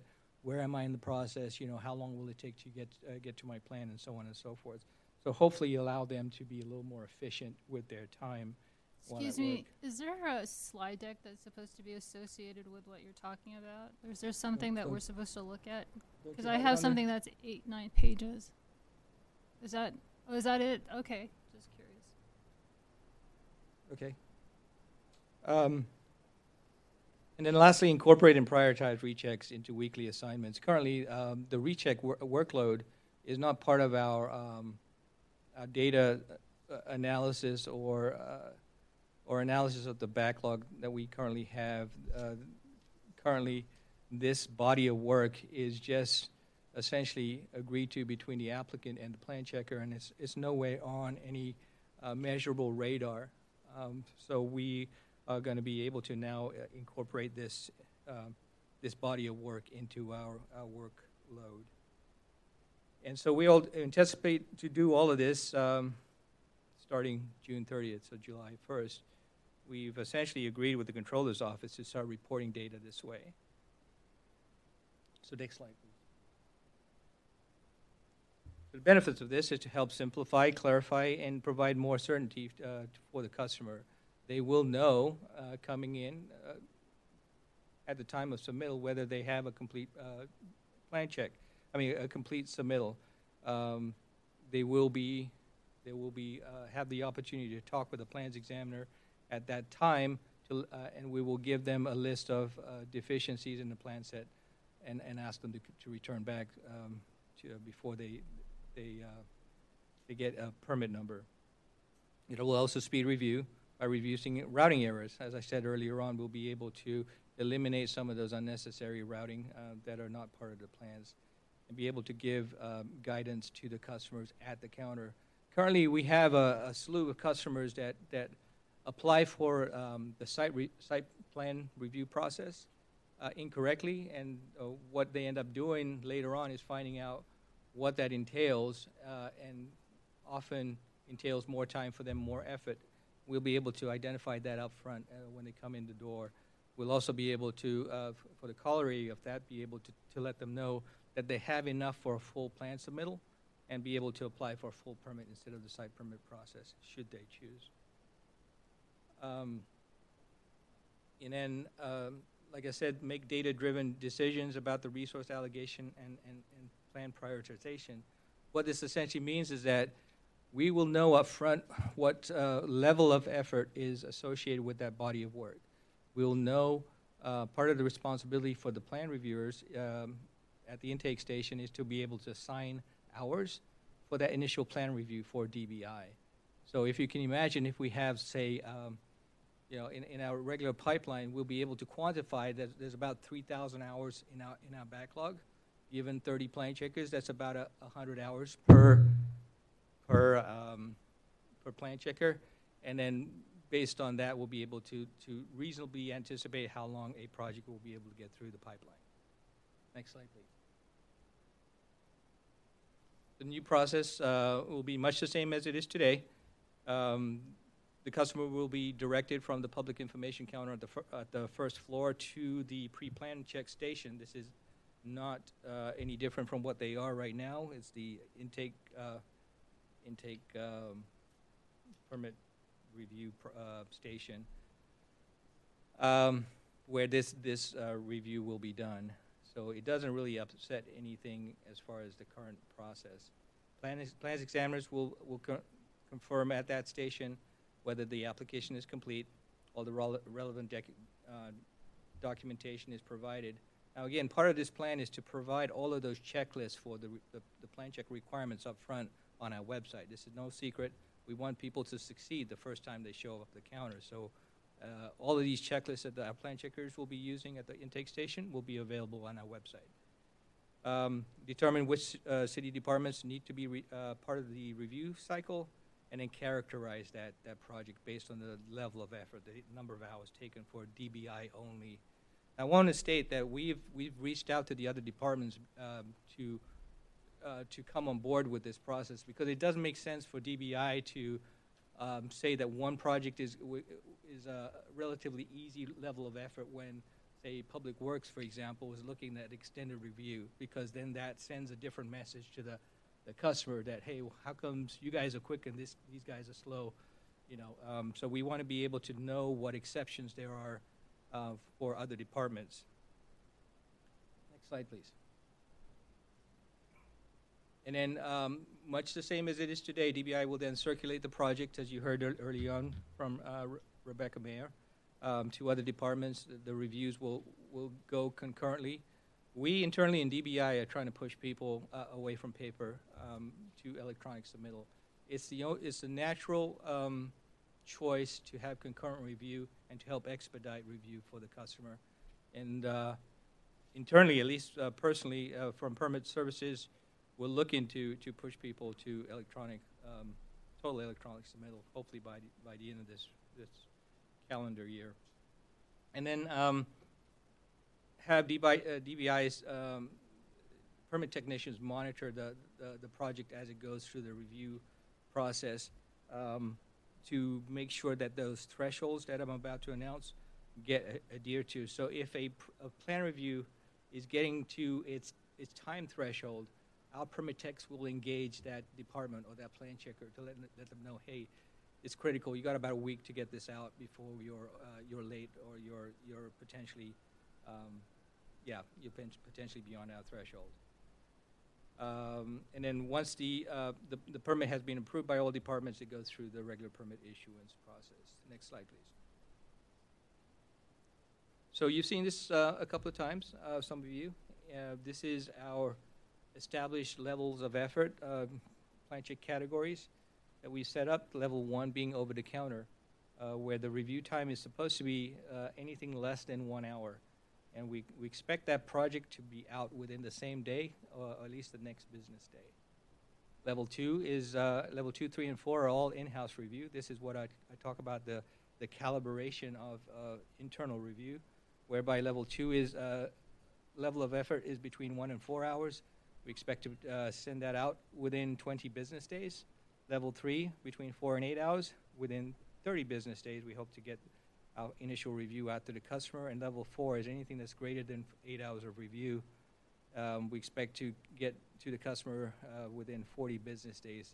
We probably negotiate something for those specialty projects like high-rise buildings and so on and so forth that require peer review that will obviously be beyond the 40 days that we've identified here. Essentially, level 2 and 3 and level 1 accounts for, from what I know anecdotally from our records, about 80–90% of our work as far as volume. So we expect to radically change the expectation for about 90% of our work by this program. Next slide. Okay. So I'll stop there before going into my next presentation and take questions from you. So you do have another you're presenting Yeah, on you have another slide the deck? numbers, right, yeah. And I know I'm standing between you and lunch, so. You don't want to what? I know I'm standing between you and lunch. No. Do you want to continue on with the next? Do you have questions? For my fellow commissioners? This is addressing what the actual system is, right? Yeah, the next presentation talks about the thresholds and that baseline, how we arrived at those numbers. Okay. I think I was looking for that while you were talking about this, so I would appreciate if you would move on to the next, because I think the visuals are Okay. what's lacking, so if you want to continue on, I'm fine with that. Okay. Can you cue that up? And we know that this goes into lunch, so we're okay. Okay, so this goes into a deeper dive on the levels of effort and what we have reported as far as our key performance indicators for DBI. As I said earlier, the level 1 is over the counter, and the goal is to get these permits issued within 2 business days. And as you may have heard, as we published, we've been meeting this pretty successfully, and you've heard that the over-the-counter program is very successful here at the city and county. Level 2, the level 2 and 3 and 4, like I said, are in-house review projects, and we're looking to get at least 85% of these types of permits out within the 20 business days that we publish. That's our performance goal. Level 3 is 85% of projects that take 4 and 8 hours, and we hope to get those out within 30 business days, so 6 weeks. And then level 4, out within 40 business days, at least 85% of those projects by volume. All right, and some of you may know about Assembly Bill 2234 that helps or requires thresholds of these kinds to promote housing projects. Level 2 and level 3 essentially meet those goals. Again, the legislation's changing, so we still don't know. We may modify this to meet that Assembly Bill. Next slide, please.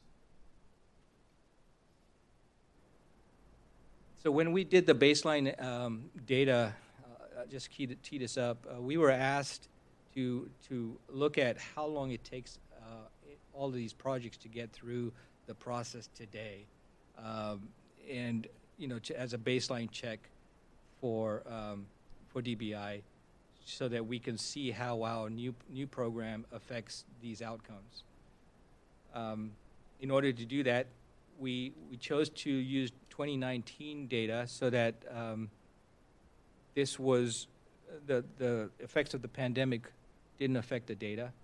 And so we just looked at raw data, understanding that our data is not clean. A lot of this information was embedded in the scope of work, and so that's the reason why we didn't necessarily have a large test data set. We only could look at 151 projects, essentially what we could physically do within the amount of time that was allotted for us to get the data out. And what was done was the plan check staff were given a list of projects that essentially identified the address, whether it was a site permit or not, the form type and description and valuation and occupancy type. And based on these discrete pieces of information, we were to imagine how much time it would take for us to review that. And then we would associate that project with a certain number of hours. And then based on that, we would aggregate that data, as is shown on the next slide. If you can go there, please. Okay. So as reported last time, the most notable characteristic that was that popped out of at us was plan check category 1, top left, that showed that it essentially took 43 days. Let's see. So it takes 43 days to get to the building plan checker, and then based on the statistics that I just gave you about the time for review, 20, 30, or 40 days, based on existing data, it shows how far off we are from that plan check statistic. That's what the right column shows. I apologize, I don't have a pointer for you or anything like this. But so if you so for plan check category one in our test data set, we had 67 projects. It took an average of 43 days to get to the plan checker. How can that be? How can it take 43 days to get to an over-the-counter plan checker? Well, the reason for this is that in our data set, because we were looking at it blind, we didn't know that it was an over-the-counter project. We just looked at the description of work and determined that it was an over-the-counter project. So based on this, there was some data in there that looked like it was over-the-counter, but was actually submitted. So the data was skewed. It wasn't reviewed, in the expected amount of time. If I'll draw your attention, though, however, to the bottom line of the second table here, where it says form type 8. For the same amount of data, when we looked at the form type, a Form 8 is an over-the-counter project. By this, it shows that we were consistently less than the target of two business days. So the form data proved out. It's just the way we looked at it blind did not. And, our over-the-counter permits were defined as Form 7 and 8. And as you can see on the lower table, Form 7 and 8 were consistently less than the 2 business days that we were expected. We were most of our data, actually all of our data, showed that we were issuing these permits the same day, less than the 2 business days that we expect.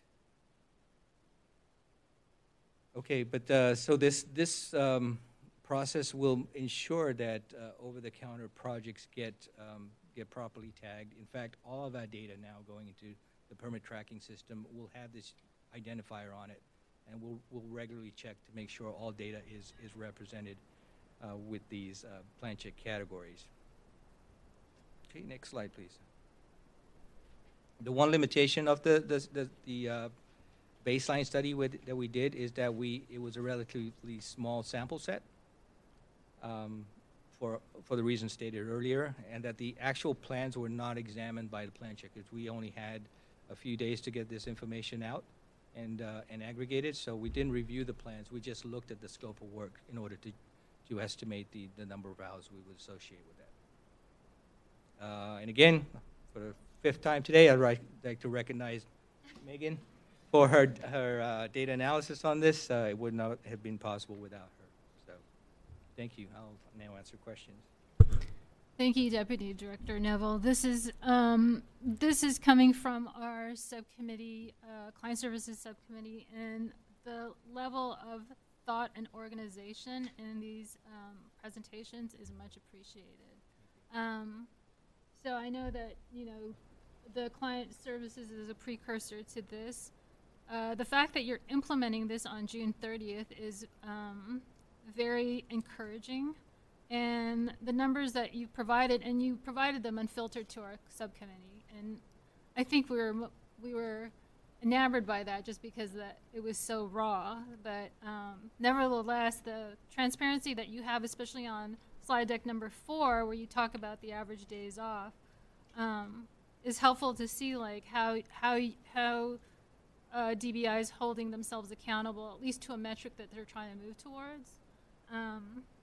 I just want to ask you to go through if you don't mind pulling up slide deck 4, going through these different categories. Like you said, category 2, 3, and 4, and 2, 3, and 4 on your other slide deck what is the category? So category 2 is between 1 and 4 hours worth of review, and we expect to get that out in 20 business days. Right. Category 3 is between 4 and 8 hours. Expect to get that out in 30 business days. And category 4 out within 40 business days.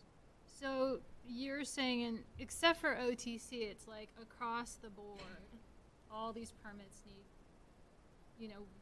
DBI needs to work on some of these target reviews based on the average overages that you're collecting data from, and understanding that data is only from 151 permits, right? Correct. Looking at table, sorry, if you could go back to slide 4. So looking at table 1, again, noticing the error in plant check category 1, which is over the counter, it shows on the rightmost column that between 2, 3, and 4 categories, 2, 3, and 4, we are between 15 and 49 days off of our targets that we expect to do today. So this is your baseline that you'll be checking this on. Hopefully, we'll be meeting those targets. So you have either 0 or a negative number there going forward. Okay. Hopefully, at least 85%. I mean, Commissioner Toots, I just have a couple more questions from. I think one of the things about today's agenda that really was highlighted for me are the structural systems that both the Permit Center and DBI has to function on, and the operational. And in the last year, because of the pandemic and the events of that, we were really focused on the operational, like personnel and things like that. This is incredibly dry, but it's incredibly important that understanding how DBI operates structurally, like whether their business platform, I think has just been illuminating, and how you tie those things together. And I think that to me has been a really important part about today's agenda. So I want to recognize, so I just want to sort of state that, because I think that is something that we have to be able to parse and understand that some of the challenges and the things that you're working towards, those two things have to work together. So I'll just say that now, and I'm very encouraged, but looking forward to hearing when you implement this on June 30th, what this gleans for you. So I'd like to recognize Commissioner Toots. Thank you. So thank you so much for this presentation and for the thought. I have luckily been able to answer all of my questions about kind of the structure of this in the subcommittee, and I'm excited to hear what my other commissioners say. But I think that the plan is solid, and I think we'll learn a lot going in. But there's been a lot of work to get to this point, and I want to recognize that. I'm excited about this project on two different also issues. And one I did bring up in the subcommittee, and I wanted to hear your thinking about it. I'll give you both my questions. They're unrelated, but you can answer them however you wish. One was, one of the things that we've been kind of grappling with as a commission is, the kind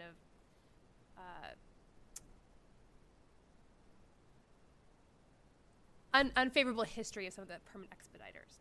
And so I'm wondering, when I see this data, I'd like to see it parsed out as which projects had a permit expediter and which didn't, and then be able to kind of look at the ones that didn't have a permit expediter and see if we can solve some of the problems there. And so I'm wondering, in that initial intake, is it possible to find out, to ask the question and have people say who, do we have an expediter and who is it, so that we can try and solve for if there are issues that are unique to the people who aren't getting expediters. Okay, so I'll take a stab at this, and then Megan may jump in behind me and say, no, Yeah. it's wrong. But so we have the connection in the database, right? So we have the ability to at least show the category and show the corresponding project sponsor or expediter or whoever. One of the issues there is that today, permit expediters are supposed to register with us to let us know that they're there. And I gathered they're not altogether on board with that, and we need to get better at registering them so that we can capture 100% of the expediting community.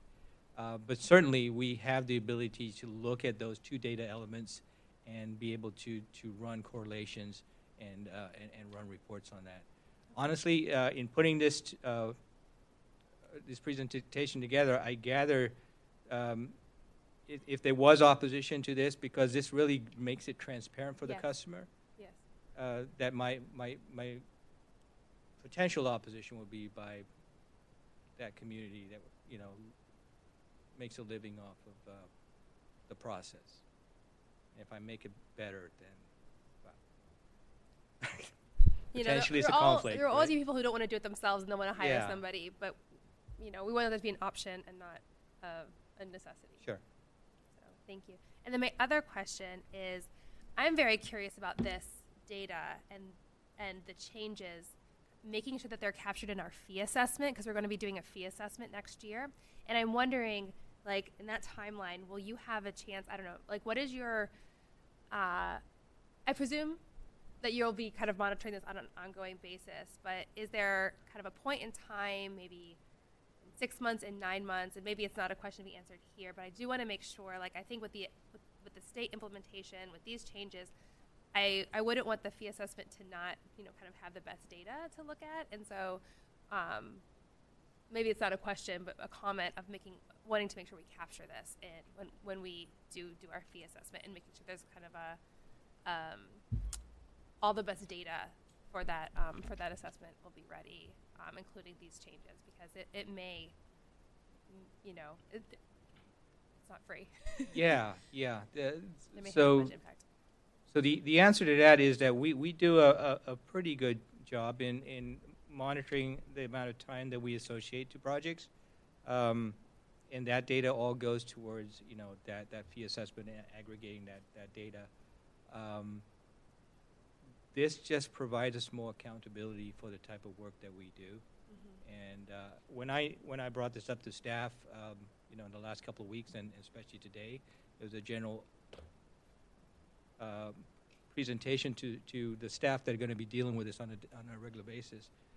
I just told them, look, there was just opportunity in the past not to not have data.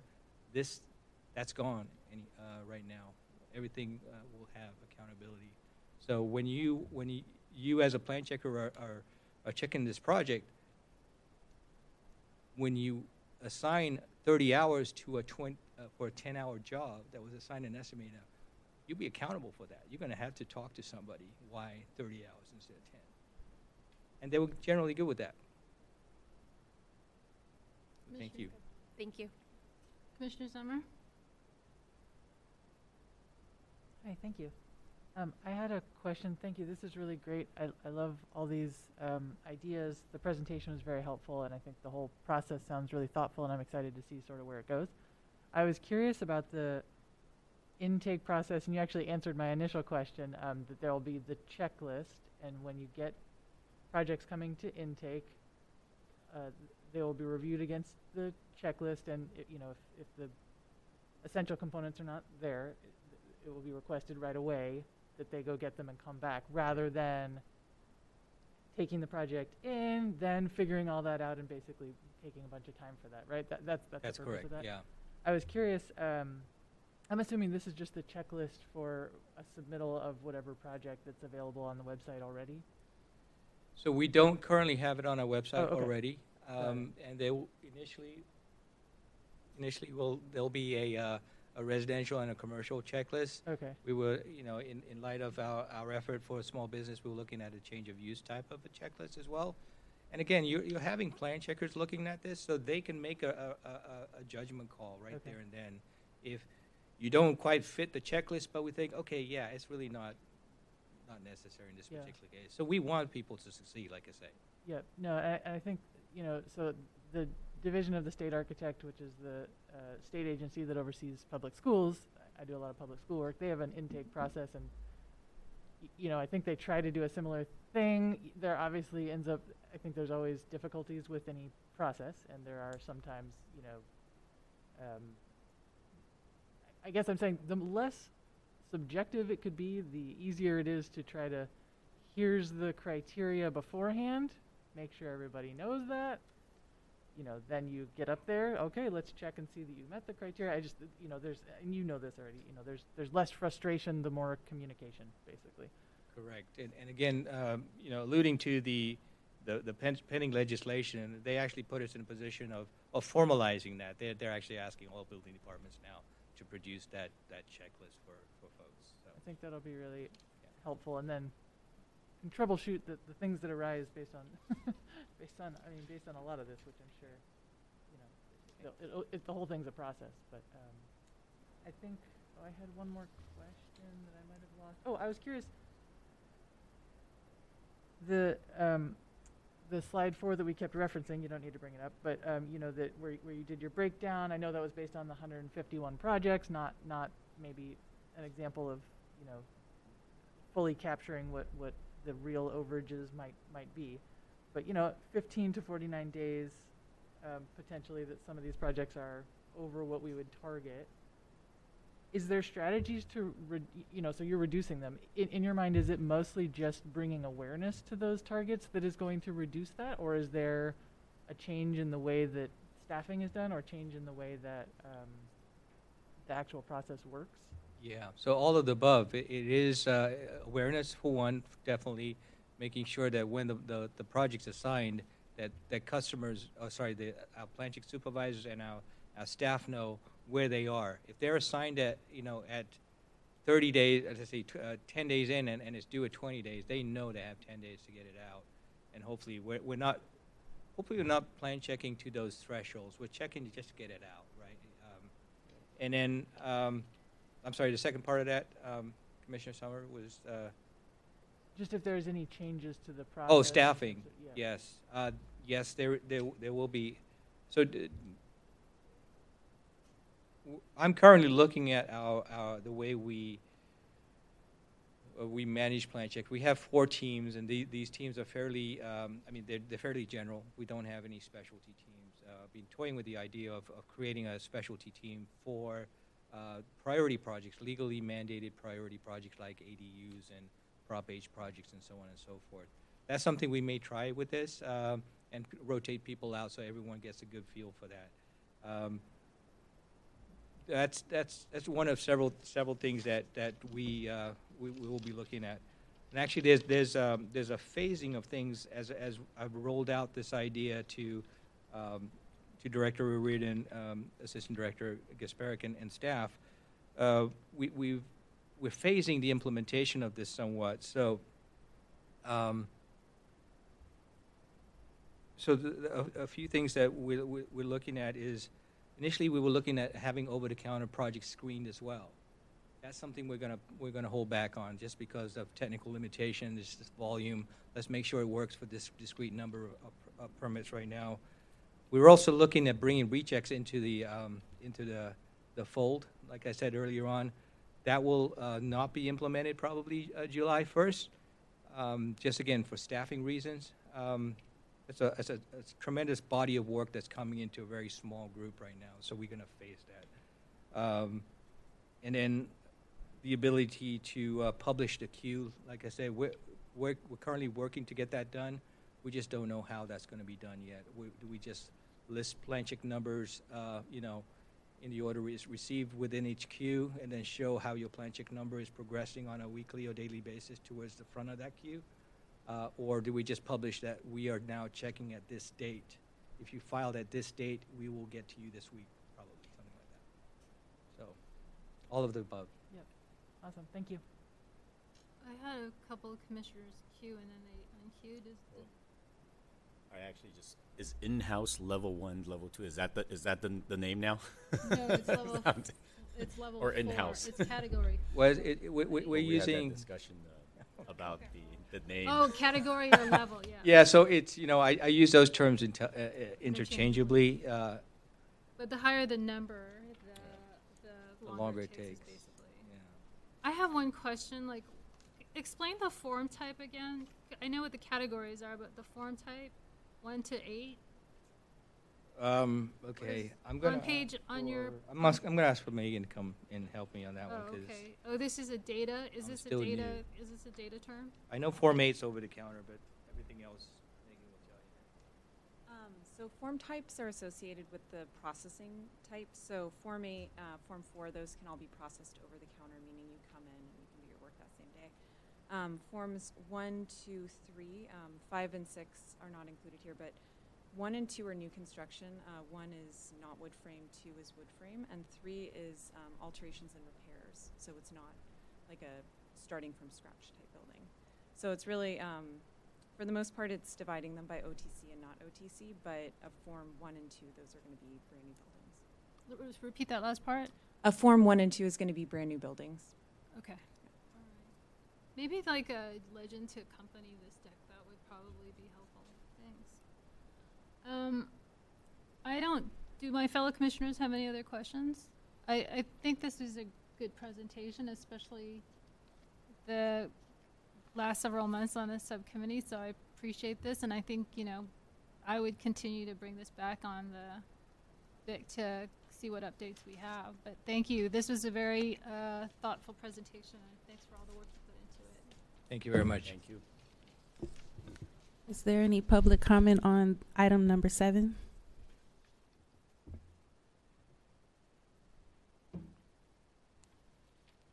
Good afternoon. My name is Jerry Drantler. I'm encouraged by this presentation. I served on the civil grand jury who wrote the 2012-13 report that was pretty critical of DBI. And I can tell you personally, the systems that are being used today haven't changed in the last 10 years. So it's not a COVID problem. Data and performance transparency are a great step forward and will certainly build the public's trust in DBI. Permit expediters currently need to register with the Ethics Commission only if the expedite permit's greater than $1 million. However, that database could be useful to DBI. I'd like to address another current weakness. Site plans approved by the Planning Commission or over the counter are not available when the plans are in the plan check backlog. So this prevents the public from looking at the site plan if they weren't involved. If the project had to go to the Planning Commission, they might be able to see it. And they can't see it until after it's issued. So the only recourse for the public then is to file an appeal with the Board of Appeals and challenge the issuance of the permit. And that is certainly wrong. So the obvious solution that was mentioned is to digitize all site plans. And that raises the question, when you're looking at fees, maybe there needs to be a higher fee schedule for paper because it's costing DBI money to do it. And that also would certainly incentivize the behavior you want to achieve.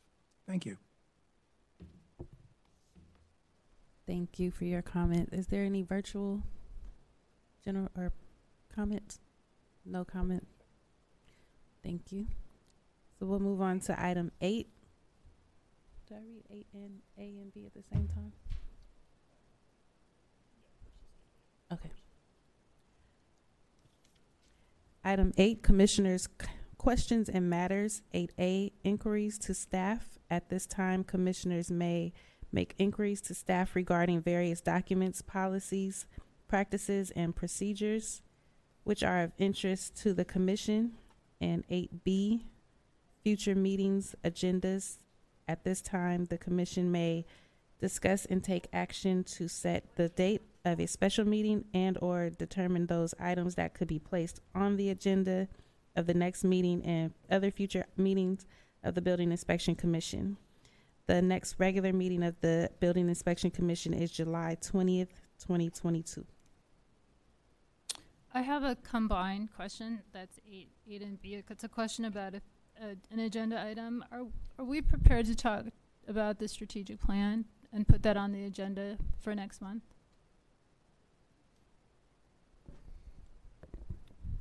Well, I think we need a little bit more time, President Beto, Okay. to provide an update on that. Okay.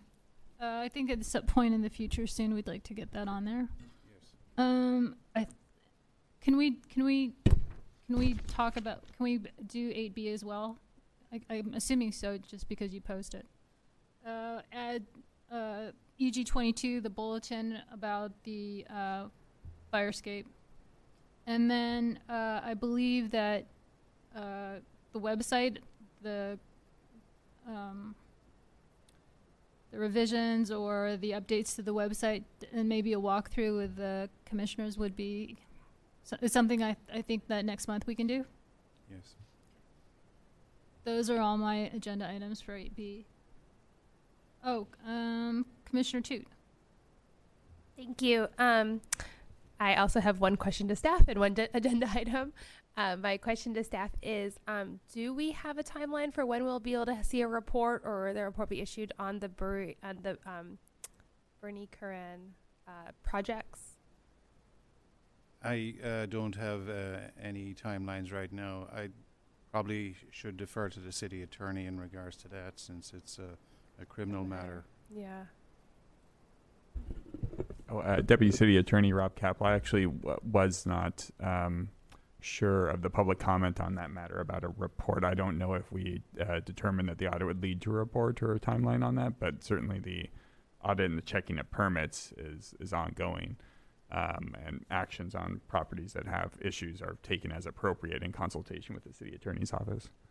But I am unaware of a specific report that the city attorney's office or the department has promised on that. I'm sure it would be after wrap up of the audit and any enforcement mechanisms after that. Yeah. If it's possible, even if it has to be in closed session for the commission to at least, I understand that these things are sensitive, and when the lawsuits happen that, I understanding in that whole context, if there is something that when we get to the conclusion, even to say that it has been done or in like what was done without, giving out specific information or a closed session, I would welcome that. Would it be useful, Commissioner, if we provided an update on where we are with the audit? Would that? I think that would be great. Yeah. So status is status minimum, without you want a specifics. Status? Yeah. That seems reasonable. Yeah. Thank you.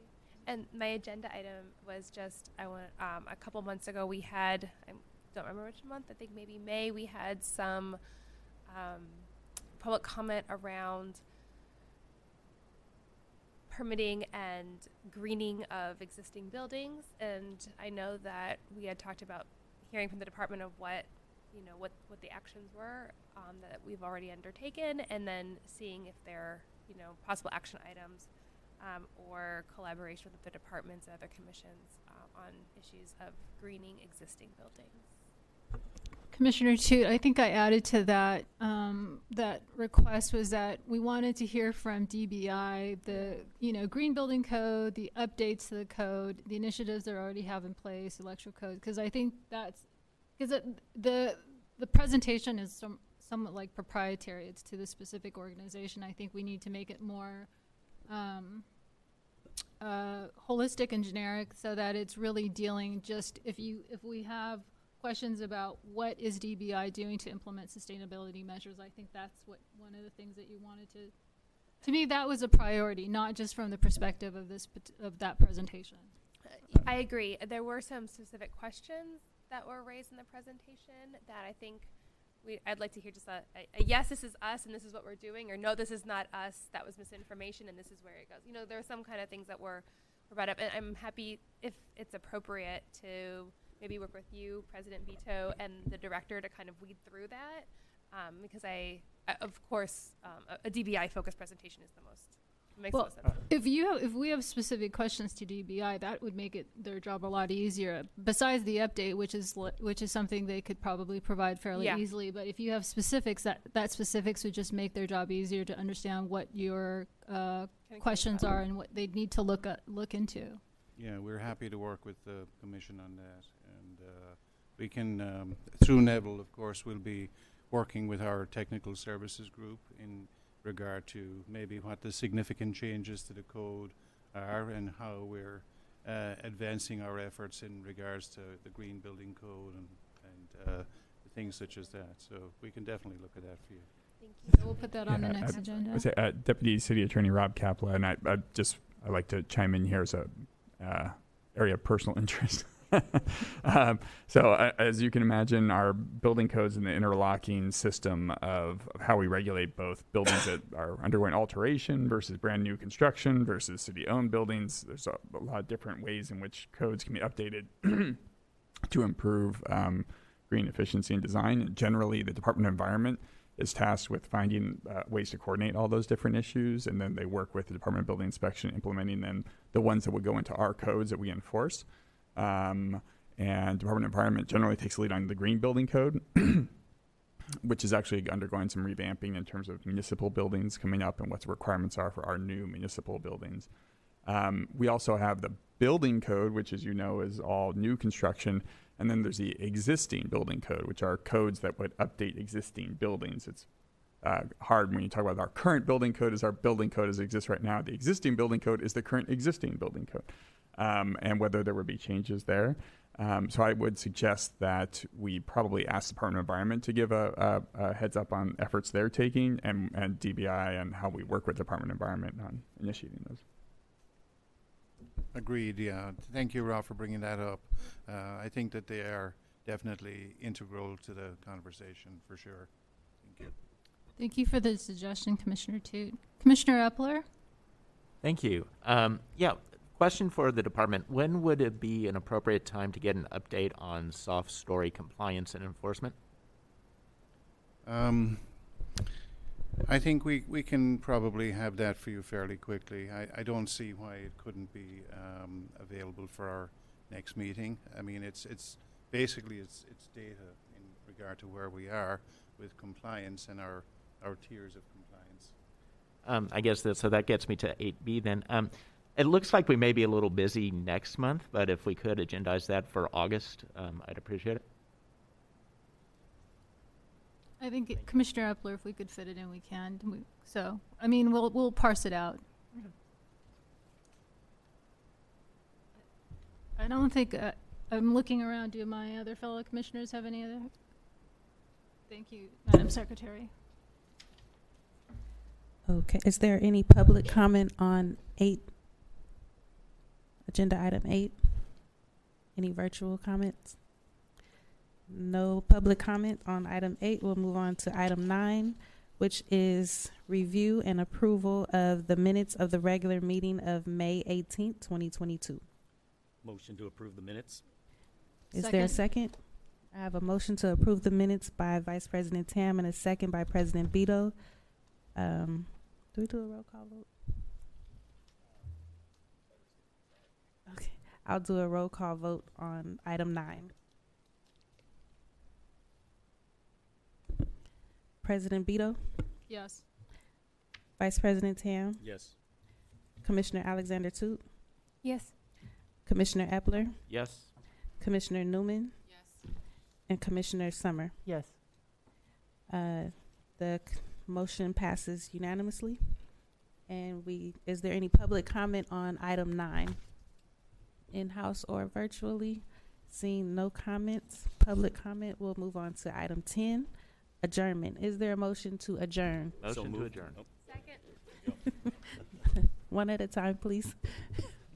Motion by Commissioner Epler, and second by Commissioner Alexander Toot. Thank you.